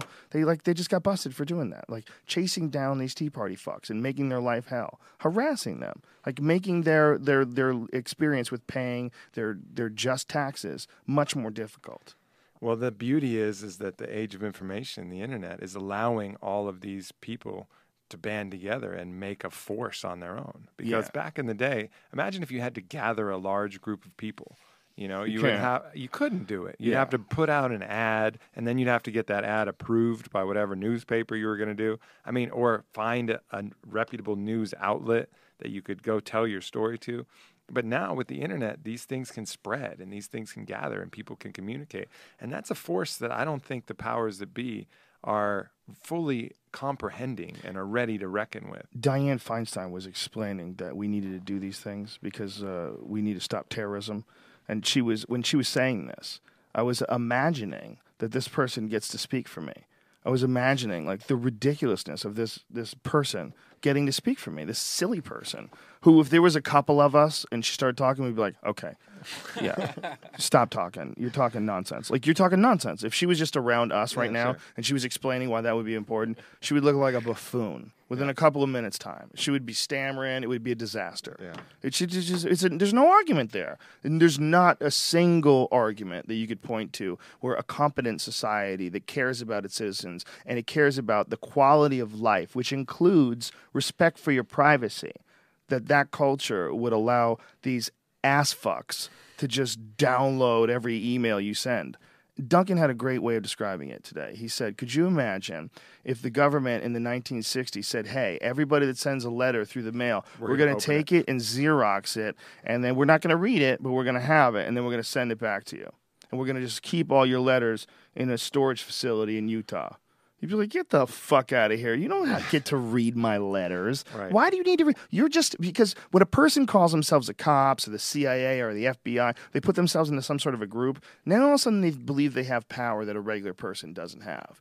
Because if there's only two people on the planet, you and Mr. FBI guy, and Mr. FBI guy is like, I believe you might be plotting terrorism, so I'm going to read your emails. You're like, emails to who, you fuck? It's just you and me. No, you can't read my email. Get out of here. Go fuck yourself. You're just a person. But when you're in a group and you're the NSA or the CIA or the FBI or any fucking other three letters you want to string together, all of a sudden you have the power to go and do really rude shit to people. You know, and that's the problem with the big groups. And rude by throwing them in jail indefinitely. I mean, beyond rude. I mean, it's rude when your girlfriend reads your phone texts, even if you haven't done anything wrong. You know, it's rude when people dig into people's phones. I mean, I write in journals and things like that, and one of like the most sacred things to me is that nobody picks those motherfuckers up. Because if somebody goes in and reads that journal, that means that every time I'm writing my innermost thoughts, there's going to be a little censor voice up there saying, oh, well, what if somebody reads this shit? I better not write this exactly how it is. Ooh. And as soon as that censor voice comes on, the whole practice of writing in the journal is fucked. That's why you should always write in a journal after you beat off. That way you're at your most honest. You already know you're a piece of shit. Just spell it out. I recently got out of a situation where somebody did that, you know, where somebody went in my phone and screenshotted every single text I have, every single photo, every thing, and sent it to themselves. And that now questions me when I talk to anybody, 'cause even if it's something legit, I don't even want to type it down anymore because of that. Yeah. I mean, there's like that program that's popular right now, Snapchat, you know, where you send a photo and then it expires in 3 seconds of your balls and stuff. People found out a way to hack that now, so you can go in there and take all those photos and all those videos that are supposed to be, you know, gone forever. Well, all you have to do, they're so silly. All you have to do is have two phones. Right. And you take a photo of the photo, right. And that way you don't even have to get a screenshot. You just and fucked you have up the game. There was so many. It's a weak game. That weak game is weak. There were so many vagina shots that you just censored. No, these motherfuckers are playing tic-tac-toe. Listen, there's no girls with workable vaginas that we're going to send good pictures anyway. It's all this. The game's terrible. It's a terrible game. But that is scary, though, if you think about it, because texting is so popular nowadays. You don't realize what you're typing to people. Right. Like, you're typing secrets that only you and that person's supposed to know. Right. You know? And then, like, 6 months later, the NSA you has lose it. your phone. Or you lose your phone, and you're like, oh, look at this guy. What he's talking about. Oh, look at this. Ooh. You don't think of shit like that. And you should make your journal. You should like write it in like a very specific like. Do you have those those Scholastic white and black book covers? There's like that weird pattern that they had, and it was a hard cover, like TV. That was sperm everywhere. Well, you should only write in those, right? And write my journal, and then make up a dummy one with one of those ink bombs like they have for bags that they give away during bank robberies. And once you open some of your shit, blammy! Right Purple in the mug. shit all over your face. Yeah. Green with envy and rotten desire. Boom. Just you fucking green fuckhead all over there. I like dirty green, like a rotten, stinky green. Or not. Or don't write ridiculous shit down on paper and leave it around your house. If I was staying over your house, I'd probably fucking read it. If I went to use your bathroom and I took a leak and I was like, what is this motherfucker writing? And I'm on the shitter reading and you're like, why are you still in there, man? Oh, dude, I'm constipated. Hold on, and then you realize that your book is in there and I'm reading your book, most likely. Yeah, don't leave your journal in the shitter. Yeah, but I ain't gonna cut it. I only have books in the shitter if I'm not taking my kale shakes. Because if I'm on a regular kale shake program, gets the job done. The way I describe it is like a tunnel, and then those zombies from World War Z are running down the tunnel, just all stacking on top of each other. That's what the kale shake is. It just fills up your entire pipe with a thick, green, gooey substance, because I down about 30 ounces. And then those motherfuckers just push everything out, and it's a wild ride. That's what you Yeah, need man. You know every what, once in a while. dude? I told you someone on the message board actually found out how much of that shit is in kale as opposed to other things. Celery has more than kale. Yeah, Like, well, there's the a lot of doctor shit said that's in that. it. The doctor said that while he was here. I don't know. The I feel good when The doctor. not the doctor. Dave Asprey? You call Dave him a Asprey. doctor? I didn't mean Dave. How dare you? But he said that on the podcast, but it still has a lot in it, though. No, I don't think he said that. I think he said celery had less, actually. He was whoever corrected him online. Apparently, they corrected him. What he said was incorrect. It's just a misstate, whatever he said. But the way to combat that, apparently, that's effective, is calcium. And adding calcium to your kale shake is supposed to offset the effects of any of that acid. Take your nightly TPC; it's got it in there. But what I was going to say is, people discount how the feedback that you're getting from your body yourself. Like. You feel good when you have a kale shake, right? Like you can feel it. Like if there was something poisonous in that, I really trust that the body would be like, "Yo, don't drink this." Pussy feels You're good paying as this. regular pussy. No, it doesn't. It's supposed to be really warm. Yeah. But people. It's the same. I mean, you can apply that same if you really kind of pay attention to those signals coming back. You can learn a lot from that, and that's with this the earth-grown nutrients thing that Mike Dolce is always preaching about. You can tell the difference. And then you get these weird kind of ideas. I mean, I like a lot of the Asprey principles about high fat, but if you take some of that stuff too literally and start hammering like lots of butter, and you just don't feel that great all the time, But if you're following a more kind of common sense and just listening to the feedback from your body, I tend to trust that more, just kind of feeling what feels good. Yeah, but it's also good to have some real science and knowledge behind it too, which I think for sure. Asprey, he takes a lot of heat, but he knows a lot of shit. Does. And he's not a professional. So if he gets something wrong occasionally, you got to realize that guy also runs like an IT company. And people are always like accusing him of trying to hawk his items, which he definitely is like over bulletproofing everything. I asked him if he had a bulletproof wife, if he goes home to his bulletproof marriage and has bulletproof sex. He's just, he's starting a business. He's got great ideas, though. He's got great ideas. But the point is, like, that guy had free shit up on his website for a long time. There's still a ton of free information, like really in detail, excellent stuff that he's pulled down. He has references. He tells you where he read it. He tells you what it's about. He tells you what the benefits of these certain things are. It's really good stuff. And I know that his thing is he's on a quest to to try to figure out the ultimate combination of foods and exercises and treatments to rehabilitate injuries. And he's right about a lot of shit. Like, gave me a great tip on that prolozone therapy for back issues. It's fucking tremendous. It's tremendous. He's got a lot of real wacky ideas. Bulletproof coffee's genius shit. That's a genius invention. It's another one of those things where you can really feel it. Yeah, well, the combining it with fats so that it's a slow release of caffeine, that's what coffee always needed. That's what coffee was missing all this time. Yeah. That fucking jolt that you get when you down like a 20-ounce Starbucks that's black. You get that weird shaky, like, oh, fuck. This is real druggy feeling. Too much, man. Yeah, but put some butter in there, put some coconut oil, some MCT, it changes the game. Yeah, no doubt. Just that slow release. It's wonderful. You know what else has creamy, really too. changed the game for me, and maybe I'll tell my whole hunting story too here if we want to get into it. But yeah. I've I went out on that hunt down in South Texas, and we got a lot of meat back from that hunt, and every single time I have that meat as compared to some other meat, I mean the way that I feel it digest, the way that I feel it absorb it's completely different. Yeah, it's fantastic. It feels completely different. And even if you're buying some kind of grass-fed cow steak, this wild game that we went out and procured ourselves, I mean, it's not only delicious. I mean, everything we've had has been pretty fucking good. Maybe one dud, but most of the stuff, we're making fajitas, we're making stew, we're making tacos, we're making steaks, we're making stir fries, and all of this shit. You're making me hungry. I know. It's been amazing. But that was a really cool experience, and it may be something that I know we've talked about doing something like that for On It. So really how it could potentially work, and it's a challenging scenario. So, hopefully just know that we're working on it, guys, and potentially make this possible, because I think the health benefits are there, and the whole process is really valuable. Because if you've gone your whole life, and I know you've made this pitch too, but if you've gone your whole life and all you do is show up to the grocery store, pick some cellophane wrapped piece of meat that all you identify is as a steak, you really don't get it. You really don't understand. Even what if you're you doing. do, you don't. Yeah. You don't fully get it until you've been there inside the animal, arms up to your, arms covered in blood, actually cutting those pieces of meat out of something you've killed. That changes your reality. Then you have a full appreciation for what you're doing.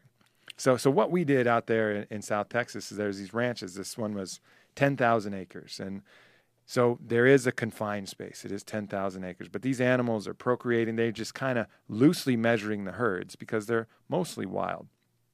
The problem with hunting most native game is there's very select seasons in which you're allowed to hunt them. So you have to really kind of stock up. If you're going to hunt whitetail, you better be in October, and you better have booked some shit in advance or go somewhere that's very small seasons. So what these exotic ranches have done, if it's non-native game, you're allowed to basically take animals from the herd all throughout the year. So they've gotten species of animals from different parts of the world, and they're just, that country's version of the deer. So there's fallow deer, which come from Europe. There's some black buck, which come, I think they're from Indonesia, tiger food. There's some axis deer, which also come from around that area. Black buck might be somewhere else. And then there's oryx and addax and all these different kind of antelope and deer that they get. And they're just living it up out in South Texas. The plants down there have roughly 30% protein, and even though they're sparse, they have pretty good adequate protein. And when there is kind of a drought, they do supplement it with a little extra food as well. But they're pretty much just living off the land and thriving and procreating.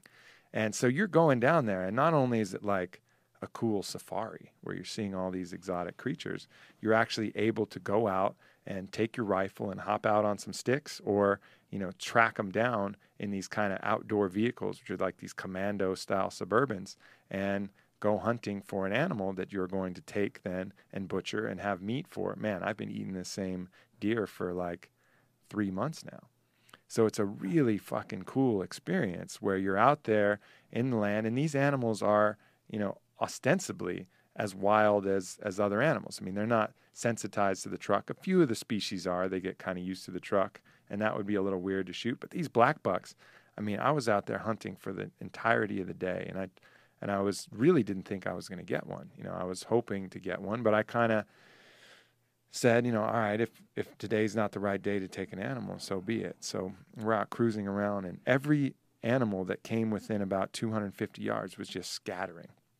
And I knew the ballistics on my gun, I wasn't going to comfortably take a shot that was over about, 150 to 180, just because at that point, my particular ballistics on the bullet was going to drop about 4 to 6 inches.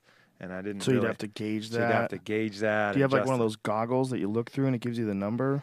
No, I didn't have that. So it was all by, we had a guide there, and he'd be like, yeah, that's about 190. Oh, come on, take them out, son. That's about 190. Get her done. Yeah. So anyway, we finally, it's the very end of the day. I didn't think I was going to get anything. And we see this black buck doe at the very top of a hill, about 260 yards away. And instead of scattering, I was like, oh, great, she's just going to run away like everything else does. Instead of scattering away, it ran like right towards the truck for 80 yards. So it was like at 160. And this is like right when the sun was kind of starting to set. Definitely the last chance I had. So I made like a quick makeshift brace. Saw it in the crosshairs, tried to steady my heartbeat from pounding and try to keep the crosshairs from dancing all over the thing, seeing sky, seeing ground, and then focus in, take a deep breath. And then it just kind of turned just the right way, and I pulled the trigger. Wow! The big blast. And then it was just full adrenaline from there. I saw it rear up in the air, fell to the ground, and I remember, running up to it because I knew that if it was in pain, they say to kind of wait and see if it gets up. I wasn't really down with that. I wanted to make sure that if it was there, that I could, ease its suffering as quickly as possible. So I just dropped the gun and went up there. I knew I hit it pretty good and sprinted up. Why'd you drop the gun? It's just it was heavy and clumsy. I had a knife on my. A knife? I had a knife on my side. So you're going to do it knife style? You weren't going to use the gun? No. Well, because the gun can spoil meat, right? If you miss with the gun, you could hit a shoulder, which is going to be 10 pounds of meat. You could, miss and clip some backstrap. You could, really the cleanest way to do it to preserve the meat, which is why you're doing it, so you can kill less animals, is with a knife. Dude, to be honest, you were excited about killing it with a knife. There's something about you right now that's creeping me out. I'm thinking of you going just straight caveman, biting an ear while you're sawing the neck open. Well, I'll tell you all the emotions that went through really at that point. So just leave out horny. Right. That didn't cross the path. So, so we ran up there, and it, obviously your heart's pounding, and it's a really weird experience. And I go up and I see it, and it was still alive, but it was probably bleeding out. It was definitely bleeding out. I caught a piece of the heart, a lot of lung, and it was definitely bleeding out. But I wanted to make sure that it didn't suffer. But at the point that I got up there, the feeling wasn't any feeling of like, it was nothing but just pure gratitude and appreciation for this animal. And I put my hand on its neck and pulled the knife out, which is, actually a very special knife to me. It was one that my uncle gave to me before he passed away. And I, put my hand on its neck and quieted myself and then put it into the heart. Woo. And I could feel the heart reverberating through the blade of the knife into my hand. Whoa. And I pulled it out and just kept my hands on it, one hand on its chest and one hand on its neck, and could kind of sense the life leave the body. And, I said a little prayer, kind of Avatar style, wrote one up beforehand. It's, basically the idea is, as your spirit goes back to the source to nourish new life, may your flesh, nourish our bodies in this life. Thank you, sister. That's very Avatar-like. It was very Avatar-like. If you said it next to me, and I would never let you live it down. I'd be saying, "Thank you, oh sister." It's true. While we're eating it, I'd be laughing. For me, like, and our guide, silly bitch. And our guide would do the same thing. Most of the people down in South Texas. The guide did it too? No, they would say the same thing as you. I mean, this is for me what I needed to do. I thought you were saying they would say the same thing as you. Like, no. Hippie nobody Texas would say nobody would say the same with? as me. But for me, that's what I needed to say. Like, that's the way I'm that giving I you a needed to do hard it. time, but the reality is that's a beautiful way of approaching it. I mean, it's just something easy to make fun of, and I'm a hack. It was right there. I couldn't let it go. But then, I look at its eyes, its face, and its face was covered in these spines. And so I thought it hit a cactus. And they were like all up in its eyeball and stuff like that. And then I smell the flick, I hear the flick of a lighter and a cigarette, and it's our, country guy. He had like a Budweiser and a cigarette. I don't know. He's a South Texas guy. Like, he says, "Oh, porcupine spines. You won't see that one time in 1,000. And so basically some porcupine had whacked it in the face and the spines were working their way through its eyeball. So it was like kind of a cool feeling to know that at that point, I had taken an animal out of its misery, right, so to speak, too, which was not necessarily my idea. I was going to take an animal that presented it, but that happened to be the one that presented itself. But then a really weird thing happened. I got really angry at the porcupine. Like my love for the animal, my appreciation for the animal was so strong that I fucking hated that porcupine. Really? Like I felt like that was an enemy. Like if someone you're slapped projecting. your sister, no. The porcupine, all it did is poke it in the eye. You fucking stabbed it. But that's what's shot weird, it and right? stabbed Right? it. That's what's you went weird. straight Detroit on that fucking poor deer, and you're like, cunty porcupine. That's what's ironic is that I'm the killer. I killed it. The porcupine was just doing its thing, but I hated the porcupine like it was something that like slapped a friend of mine. That's so weird. Yeah, well, I guess you had an intense experience with it. Yeah. So then, and then from there we went there and skinned it. You have to avoid the stomach because the stomach smells like old guacamole. Smells terrible. Right. So I tried not to puncture that. I got a little nick in it, but I did a pretty good job. And then you clear all the guts out and then, cut all the pieces away. But then we went fully from there to skinning it and then butchering it entirely. And it was cool to feel, the best part of the meat is the tenderloin. That's what, these filet mignon, Chateaubriand, that's what all this tenderloin meat is. It's really tender. But not until I was up in there actually cutting the tenderloin out and feeling what it felt like. It feels more like organ meat than regular meat. Did I understand like, oh, this is a different part of the animal. This part of the animal is up inside like the cavity itself. It's not on the exterior part, so it works less. It's just different. It feels different. Yeah. And that's why it tastes so delicious. And then the other parts, like the haunches, the backstrap, they have like kind of a more sinewy, grittier feel. Well, the backstrap is the up along the spine. Loin. It is the loin. Yeah. No, the backstrap is right along the spine. Right. On either side, on the exterior.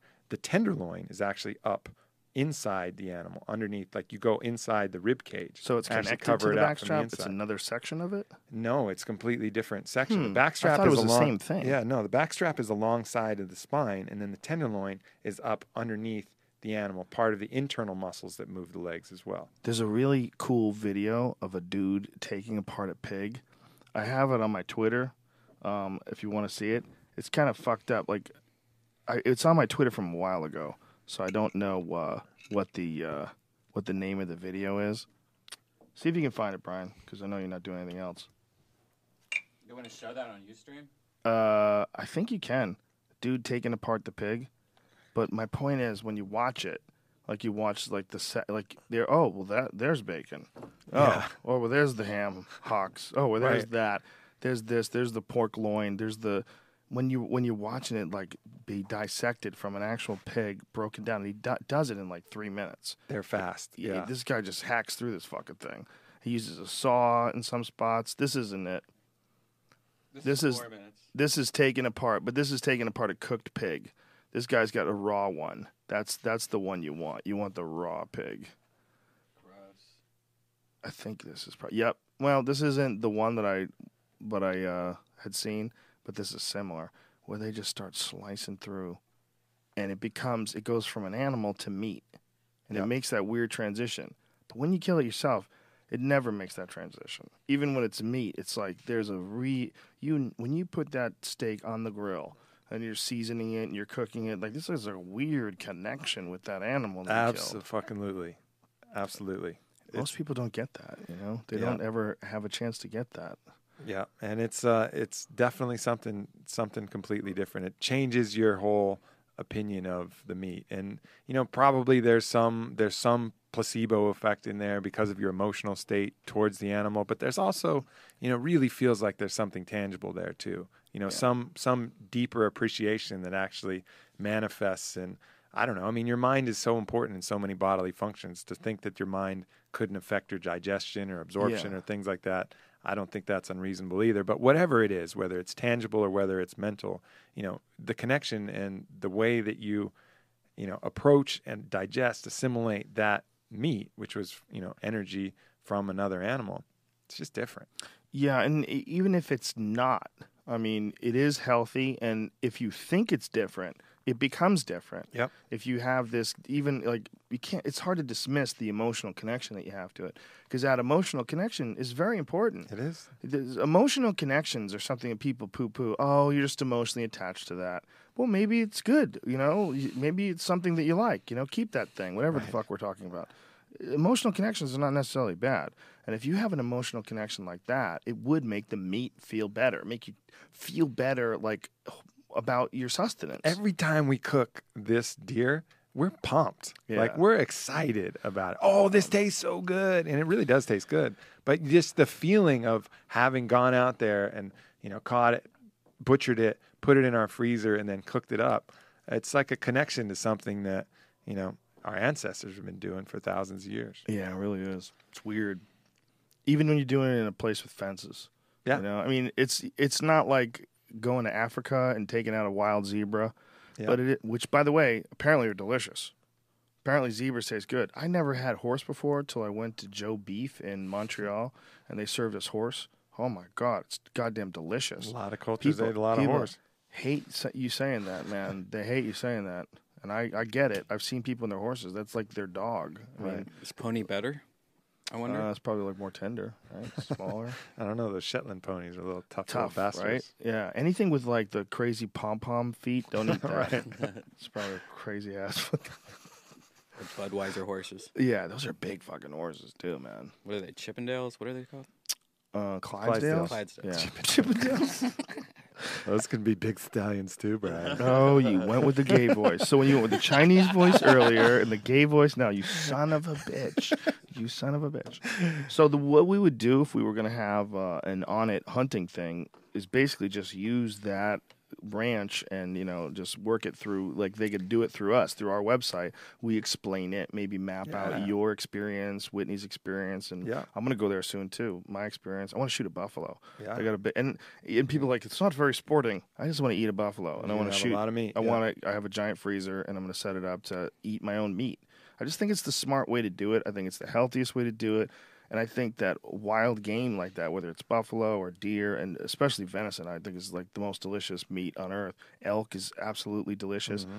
It's really the smart thing to do if you can do it. If you have the time, if you have the finances to go to a place and hunt, it's really the smartest way to gather meat. I mean, it's a way we really should all do it. And if we did, we would have a totally different sense of like this connection between man and nature. Absolutely. Yeah. And you could combine it with a lot of other cool stuff. We could do, kettlebell training workouts, mace, club in the day, get people familiarized with that aspect, have some talks and discussions about different things in the nights and make a cool experience out of it. The problem is that you can't really get that many people with guns together at the same time. And we got a lot of awesome customers who want to go do this. So it's like, can we do these things at 10 at a time every 2 months? I don't think so. So not the gun scalability of the gun thing is really challenging. But we're going to try and get some face-to-face, some kind of program. I think the only thing smart to do with the gun thing is to let them do it. Let the ranch do it. We don't have because you don't want to put people with psychos. Like we're gonna have 4 of you are gonna go hunting together, and one guy's just shooting the ground under his feet and trying to rocket jump. You never know what the fuck you're getting into when you meet some random strangers. It just we all love Alpha Brain. I love Alpha Brain. You love Alpha Brain. Let's play most dangerous game. Rock, paper, scissors to go who gets killed. Silly tag with the rifles, There's a lot of nuts out there is what I'm trying to say. But having a place where, you have like a gathering of the juggalos type situation for on it fans. Everybody gets together and does battle ropes till they throw up in the garbage. Battle ropes! Fucking Shroom Tech's amazing. And they chest bump and Sounds like a natural progression for on it to start hunting. Well, not on it start hunting, but on it have an option where we connect you with one of those places. Yeah, it would be a cool program. I would love to have like a Ted Nugent style setup, and it's definitely not the same as going out into like the woods of Alaska and going and getting a brown bear. I think what I would call it is you call it conscious meat acquisition. Yes, that's a great way. It's like you're acquiring your meat in a conscious way, and that's really it. It happens to be at the tip of a rifle, but that's really what you're about doing. Do laser tag hunting with animals. Well, it's a funny thing, man. People do that with photos. People Where they try to get the crosshairs. yeah, they on do the- that. They close up on them. It's really dangerous with mountain lions. People try to do that. Photo tag. What is laser tag? Is where you wear like a vest, right? Yeah, well, yeah, you could put like And it a lights vest up? on an animal, like a cat, and just have a laser tag cat ranch, and you just try to shoot them because they're fast. People don't have any problem with fishing in a place where they stock the fish. Like nobody has a problem with that. You go to a lake and the fish are in the lake. Like, oh, they stocked it recently. It's great. You can catch big trout. But if you go like to a fenced-in place and hunt an animal, you're a piece of shit. Yeah, Yeah.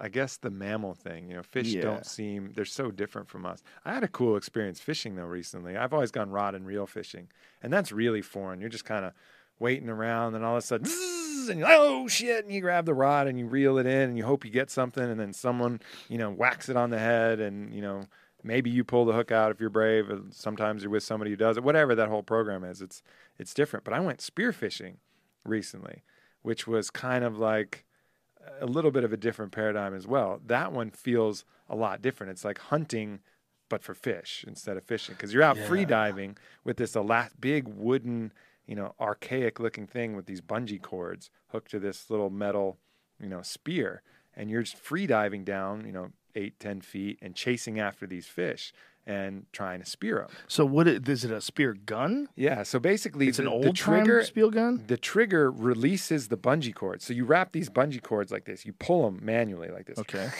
And they go on this little rod, right? And the spear slides in a groove, and the bungee cords are behind the rod, right? And then when you pull the trigger, it just releases the thing that's holding the bungee cords, like a rubber band gun, kind of. And so it releases that, and that propels the spear forward through the groove, and the spear is attached to a cord, right? So the bungee cords, it's all full manual energy. You pull the cords back, Right. wrap it around, and then release it, and the bungees go. But it's really particularly challenging because as soon as the spear hits the water, it starts to dive a little bit. It doesn't always go perfectly straight because of resistance. It's not like air. Which So has how very close do you little have to resistance. get? Good people who are good could probably do it, 12 feet, 15 feet, maybe even farther. People who suck like me initially, like I had to get like right up on these fish to get them like 6 feet, 8 feet. How many did you miss before you got one? A fucking ton. I was missing them constantly, and you're swimming around this hard current. But the cool thing is some of the fish you can catch with a hook, like you can get snapper, which is really delicious. But the guide on the boat, and I was down in Mexico doing this, the guide on the boat was telling me that parrotfish taste like lobster, and I should really get parrotfish. Well, parrotfish are they have this little tiny mouth. All they do is eat algae, and you never catch them with a hook because you can never get a hook in their little tiny mouth because you got nothing they want to eat that's on a hook, unless you had a really algaed hook or whatever, but it would never happen. So, but with spearfishing, you can actually target these fish, and so we got one. Actually, Whitney got it. I didn't get it. I fucking kept missing him. She was way more gangster with a spear gun. I'll admit that now. But anyway, so she got one of these parrotfish, and then we brought it back to the boat, and I was really curious to eat it. We brought it in. The chefs cooked it right away, and it was fucking delicious. Best fish ever? One of the best fish that I ever had. It was like a cross between like a nice flaky white fish and like lobster, like somewhere in the middle. Wow. It had a kind of that richer kind of crustacean taste and texture. I want to go there and kill one just to eat it. Fuck yeah, it was so good. We had that, and I had triggerfish ceviche, which is another type of fish that you would never catch. Wow. So it opens up the possibilities. And these fish are plentiful. It's not like they're endangered species. Did you see or any anything. sharks? I didn't. But that's dangerous when you're spearfishing because the sharks will, know that there's fish. Because when you hit the fish, there's fish guts exploding out the Oh, other side. Jesus. So if there are sharks, it's not an optimal situation. So doing it like off South African coast would be a bad idea. Some dude just got Or near jacked in Sydney. France on Did his he? honeymoon. Da, da, da, da, da, da. Was it a tiger shark? Surfing. I do not know what shark it was, but I do know that he was the third guy in 2 years to get jacked there. Too many for my count. Yikes. You know what they should have? They should have a restaurant. They have these in Japan where it's just like this humongous saltwater pool in the middle. Hey, where you guys talk, I gotta fish- piss. Where you fish and you catch your own dinner. And it seems like more places would have that. Like you just have pretty much a huge aquarium, and you kind of get the fun of catching your own fish and then eating it on top of it. Back when I was thinking of silly Las Vegas restaurant ideas, Right. I thought of an idea where you had that with like lobsters and crabs and all kinds of stuff, and that you could tell a mermaid, someone with a mermaid fin, to go down, and you'd point to the one you want, and the mermaid would go, "Okay, that's the one you want." She'd dive down and swim and grab it for you, and everybody could sit around the tank and watch the mermaid swim around in there. There's a If anybody's here that idea and wants to take it, go ahead. Yeah. I don't need any credit. I just want to go. Just give me a reservation. There's a bar in Sacramento called, I think, the Mermaid Bar, where it's just this huge, long bar, and on the top there's this humongous aquarium, and they just have hot chicks in like mermaid outfits just swimming back and forth, and it's so eerie to just see like this mermaid chick just swimming in, above you. But what sucks is everyone just sits there and takes photos. Like no one's even talking; they're just taking photos of the mermaid. Right. And there's no real point to it, so Right. it feels gimmicky. Like if they were actually fetching stuff, for you. for Working you. for you. Yeah. Or maybe, they're trying to catch shit with a net. Like, do you have fish in there, like you're saying? Yeah.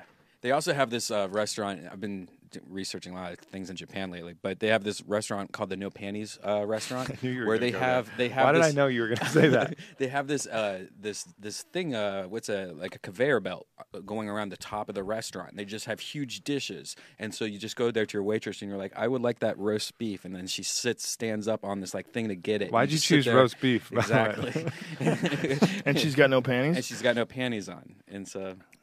Powerful There needs to be more Japan. restaurants like this in America. I mean, you know? if you really liked a girl, you would be constantly getting more dishes. more food. Yeah, what do you think that America's just too savage and that people would just start grabbing her and they wouldn't be able to just let her do that? I guess. Is that what it is? I mean, there's not many restaurants like that in America anyway that are crazy. Like, there's that restaurant Dick's where they just like are an asshole to you the whole time. I just think that Yeah, I would not wanna go female. there. I think that most partners, most spouses, in America, just would not go there and would not Of allow course. their husbands or boyfriends or anybody Yeah. to go there. Period. Ever. It's not exactly Not family like style. Europe. Yeah.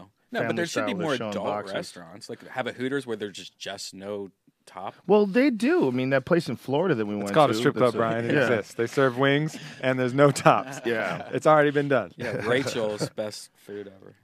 Yeah, there's nothing wrong with looking at a little box while you're having some roast beef. Why not? Little vagina. And just like there's nothing wrong for the gals to go to Cox and get some chicken while dudes are swinging dicks in front of them. Hot dogs. If they really want it, what's wrong with it? Nothing. There's nothing wrong with it. Nothing Do wrong with it. Whatever they want. Let them do what they want, right? Wouldn't that be better? And let us all decide what we actually like instead of confusing the shit out of Catholic school girls by telling them the cock is bad. Who's the biggest freaks ever, right? Catholic school The girls. repressed. Did you ever have a Catholic school girl experience? Oh yeah. One of my first girlfriends in Catholic high school, all girls high school, and every girl in that class was rabid. They got a hold of some cock as soon as they got out of school. They would just start jerking dudes off. They couldn't help themselves. They were in a trance. Anytime you repress those Right. natural instincts, Yeah. you're going to get everything all It's fucked up. fascinating, isn't it? Mhm.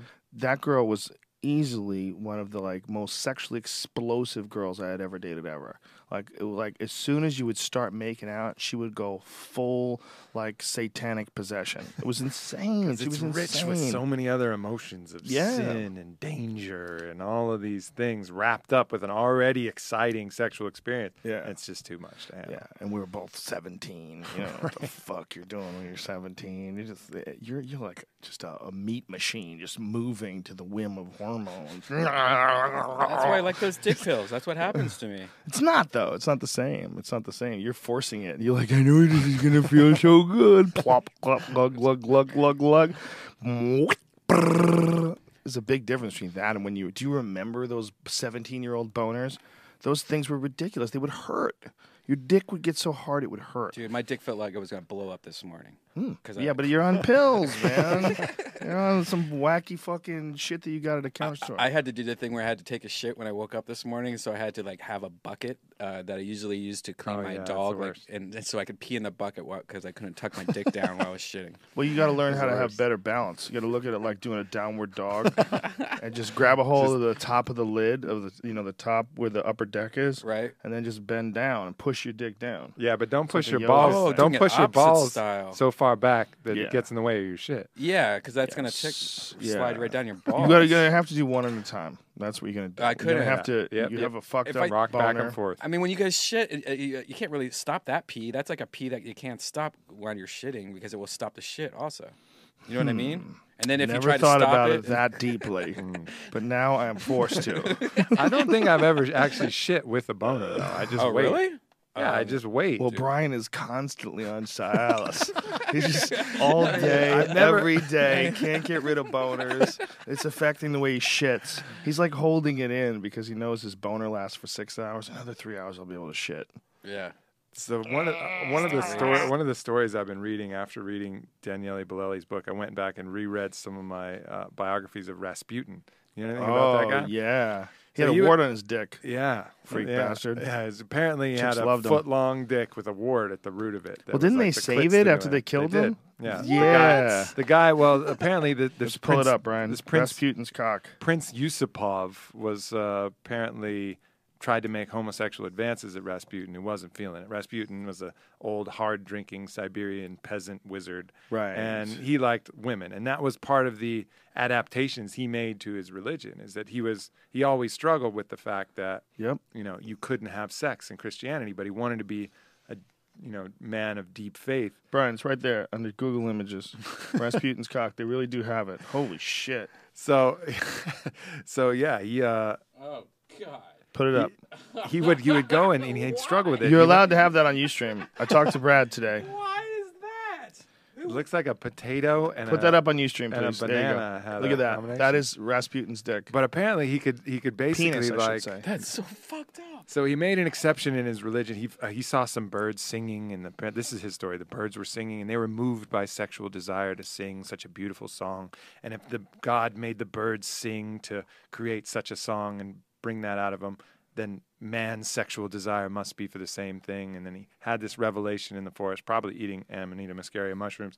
And then apparently he came across three women bathing, and he made love to each of them in turn, and then prayed more clearly than he'd prayed in months. Of course. And it was solidified. Yeah, really, because your mind is totally Damn clear. stud with his giant dick. So, Fuck him. so after that point, he was like, okay, so God didn't strike me down, and I'm praying better than ever. So he adapted that to his kind of philosophy. But apparently he had, he was kind of a bit of a hypnotist, wizard, whatever. I don't know how far you want to go with his powers, but the reports were that he could contract and dilate his pupils at will, like through mental control. So he could do like weird shit, and he had a huge dick and would just cut a swath through all of Russia. Well, that just banging saying that, everybody. that he was able to dilate his pupils at will, it probably means he was on drugs. Probably. Yeah, most likely. Probably. A giant dick dude on drugs. And Yeah. look, they cut. And They, that's they, where- they cut it. They didn't cut it off at the end. Looks like they went in and kind of dug some of the dick out of Yeah, it. what they had to do to kill him. So apparently, this guy Yusupov probably the balls, invited bro. him. A lot of They're people old. didn't. A lot of people didn't like him. They hated him because Yeah, he was probably fucked everybody. There was accusations bitch. that he was fucking the Tsarita, and because he was healing Tsar Nicholas's son. Oh. So all these kind of people were jealous. At one point he was having so much sex. He loved drinking and dancing and fucking, and he was in this bar and he's all haggard, and they're like, "You're not Rasputin," and he's like hell I'm not, and he pulled his pants down and waved his dick around, and it was like, "Oh, you're Rasputin." Okay, whatever. Damn. But anyways, this one guy Prince Yusupov apparently wanted to have sex with Rasputin. Rasputin wasn't down with it, and the tide had kind of turned against him in popular culture, and he told his family that he was probably going to die. So they go there and they start feeding him cyanide cakes, right? And apparently fed him enough cyanide cakes to kill many, many people. But that didn't work. Rasputin got a little bit sick, and then he kept eating the cakes, and he was like, "Play me some gypsy music, Yusupov," and started dancing. So they're like, "Oh, fuck, this isn't working." So then they took out a gun, shot him in his back, bam, bam, bam, shot him right in the torso in his back. And apparently he just roared like a bear and stared at him. So they all freaked out, started kicking him and stomping him, and kicked his head in, kicked him so hard that his eyeball fell out, and just totally beat him to a bloody pulp. And then wrapped him in a carpet, wrapped him in chains, and threw him in a frozen river. And then when they found the body washed up, he didn't die of any of that shit. He died of drowning because they had the water that they saw in his lungs from him gasping for air. Wow. So whatever the fuck what this guy was doing, he was a strong motherfucker. Like, no They doubt were about really unhappy with him. that. Yeah, Dude, his dick was 11 inches that's big. and as thick as most men's wrist. That's what it And says. apparently the Russian women were all about it. That is back in the incredible. day. The dude was just super gangster. What do you mean it doesn't look that big? It's bigger than that chick's whole entire head. It's soft. No, it's not. Dude, it is. Oh, you son of a bitch. I don't think you're allowed to do that. Brad from Ustream will frown upon those kind of shenanigans.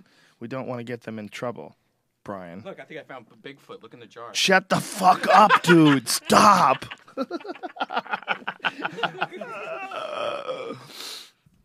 I've been talking to too many Bigfoot people, man. This show has been very fascinating. I'm learning a lot. I can't wait to talk about it, but I can't talk about it yet. But I'm learning a lot. Learning a lot about crazy people, son. Sasquatches too? Oh, I'm learning a lot about everything. It's all connected. It's all connected. Psychic, shit. Sasquatch, the whole thing. UFOs. Do you shave all your pubes, part of Joe? No, I shave my balls. You And do I shave your balls? trim the upper stack. Do you put shaving cream on, or you just lightly glide the blade I'm over? glad you asked, Brian. I like to use a double blade razor and defense soap. I lather up the old sackaroonie. With soap. Get it nice and primed with soap, and then just the razors of today. You don't need Only to 2 blades, bro. fucking- You could go 5 blades. I don't know how many blades are on there because I can't count. So I just get in there, whatever it You says. never nick it? Never, son. These razors are so good these days. You're not gonna nick it unless you're not paying attention. What about asshole? I let that go. You let it go. Welcome to the jungle. We got fun and games. I don't know what's going on back there. I leave it alone. I wash it whenever possible and ignore it the rest of the time. It's like a squirrel with a bullet I'm wound. very happy with the balls forward. Everything back Does is all an you- outsider. I don't know where it fits in the equation. Does I don't your want shit nothing to look do like with a it. rake went over it? My shit usually looks like it's like there's a lot of green in there, like chunks of leafy vegetables, until I gorge on meat, and then it becomes hard and chunky. Brian, do you think that hairy vaginas are making a comeback? They are for sure. They are, but I mean, there's 2 different kinds. There's the ones that have always had the hairy vagina, and then there's the girls that recently, like, I'm taking care of this and bringing it back because there was one recently where it was just like, no, this is like 70s vagina that hasn't been touched since the 70s, and I think That's a little too much. yeah, that's too much. That's disgusting. I you know what? I like it completely shaved. There's nothing wrong with that either. It's interesting, though, what a total victory porn has had over the way women take care of their vaginas. Complete, total victory. They've internalized the whole philosophy. Yeah, well, they had to keep up. They had to compete. Too many guys were like looking at these perfectly shaved vaginas and with girls licking them and, beating off to them. And then the women catch them and they're like, this motherfucker likes this shit. I got to shave it all down. And like the little Hitler ones that the girls do, that's almost like, hey, you're putting an eyelash or an eyebrow on your pussy. That's creepier to me than having... Here's the thing, man. I never had a problem with the big bush. When girls started trimming it all down, I was like, yeah, I guess that's better. But do you remember, like, when you were in high school and girls never shaved it? Yeah. It was always craziness down there. It was chaos down there. Yeah. And you didn't get upset. You didn't get No. bummed out. You remember, like, we'd tell stories, like, dude, all the way up to her asshole, just hair everywhere, fucking hair all over her back. There's a girl that I dated who had hair. She had hair everywhere. I mean, it was crazy. She had, like, her lower back was hairy. She was hot as fuck, though, dude. It didn't matter. She was just... I could not deal with that. Oh, you could have. Trust me. You could have dealt with it. I'm definitely down with the whole hairy, whole thing down there. It Let doesn't go. bother But me. Really? then the armpits still and the legs, I can't deal with that yet. I'm not even good with that when I see a little light fuzz on their cheek. When the sunlight hits it right, that creeps me But the out. armpits and even the hairy legs, not so much. But the armpits still fuck me up a little. I was friends with a gal who went to an all-girls college in Boston. I forget which one, but she was super left-wing, like the most left-wing person I ever dated. Like vegetarian, like full-on. Her friends didn't shave their legs at all. She didn't shave her legs either, but she was blonde, so you couldn't tell. Right. But her friend looked like a hobbit. It was the strangest thing ever. We went over her house. Her friend was Greek, and she had hobbit legs. Her legs were just black with hair and black feet. And I feel like a complete and total hypocrite to say there's something wrong with that. Total hypocrite. It doesn't really fit. It doesn't fit at all. How dare I say dare us. anything It's true. is wrong with that? If that's her choice. But damn, it was gross. Didn't matter. I have no business thinking it's gross. I'm fucking grosser for sure, but it was gross. I had to get out of there. It was freaking me out. It was fucking hairy feet. It was just so weird. They were so weird. They both came from money and educated parents, and they were like just fucking fighting the power tooth and claw. And I guess I really appreciate that in a lot of ways. Like, you know, if you have like really oppressive parents or very strict parents and want you very rigid in their focus, you want to break away from that and like form completely radical opposing opinions. Make a statement. But when the armpit hair starts creeping, like I've been to New Beach, it starts creeping over onto the tit, you know? You ever date a girl with hair on her tits? Yes. On the nipples. Yeah. On Big the hairs nipples. that they didn't do a damn But only thing on the about. nipples. Yep. Right? Yep. Esther had one. Esther had one really Bringing long. me back to weird places here now, Joe. Esther had one really long, and it got caught in between my two front teeth, and it plucked, and she screamed. And Jesus, son. That's not true. Wow, you just got called out, son. You just got called the fuck out. Now, you need to tell the truth, though. Is it true or is it not true? Yeah, it's true. Totally true. Yeah, So somebody was Hey, I was rude. wrong. Somebody's rude for Just no being reason. rude to Brian. Sorry, Someone was Brian. I someone was apologize. No perfect person right there. All right, let's get the fuck out of here. It's late. It's 10:30. I've been working all day talking to crazy people. And I talked to a senator today about UFOs. Can't wait to tell you, but you're going to have to. Hey, if anybody hasn't seen any of my latest videos, I just did one on the psychedelic experience. Pretty cool. Please try and check it out. Yeah, you're doing like these Jason Silva style inspired video pills. Yeah, and they're fucking good, man. What was that? The one on the psychedelic experience? Yeah, it's just called the psychedelic experience. It's vimeo.com/warriorpoetus, and you can check them out. It's fun. That's a very good one. It's very fun. I enjoy it very much. I like that you're doing that too, man. And it's really easy to criticize those things. It's really easy to mock them and make fun of. Yeah. And if you were in front of me when you did it, I probably would have mocked you a little bit. But it's not that it's not good. Trying to put some info out there. You're putting the right vibes out there, and that's the problem with the right vibes is they've been co-opted by silly douchebags. So if you get in that mix, that energy, vibe, love mix.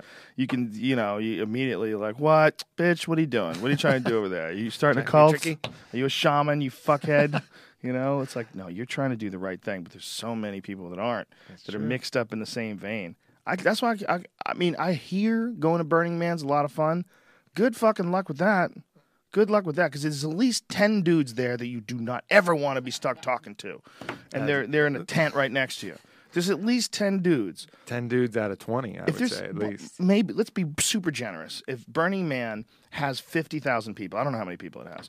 If it has 50,000 people and 10 of them are just insufferable twats, why would you go, right? Maybe because 10 of them are impossible inspirations. But the people that go to Burning Man, I know so many cool people that go. There's a lot of fucking cool people Hancock that go. goes. And so you go for those, you figure those guys balance out the cunts. Yeah, if you could stay with them, stick close to the herd, don't stray. It just sounds like a lot of. It's pretty intense. Just dust everywhere and just no sandwiches, bartering for everything. Probably awesome. We've never gone. How can we talk about this shit? We're talking shit about something we never did. We gotta go. I'm sorry.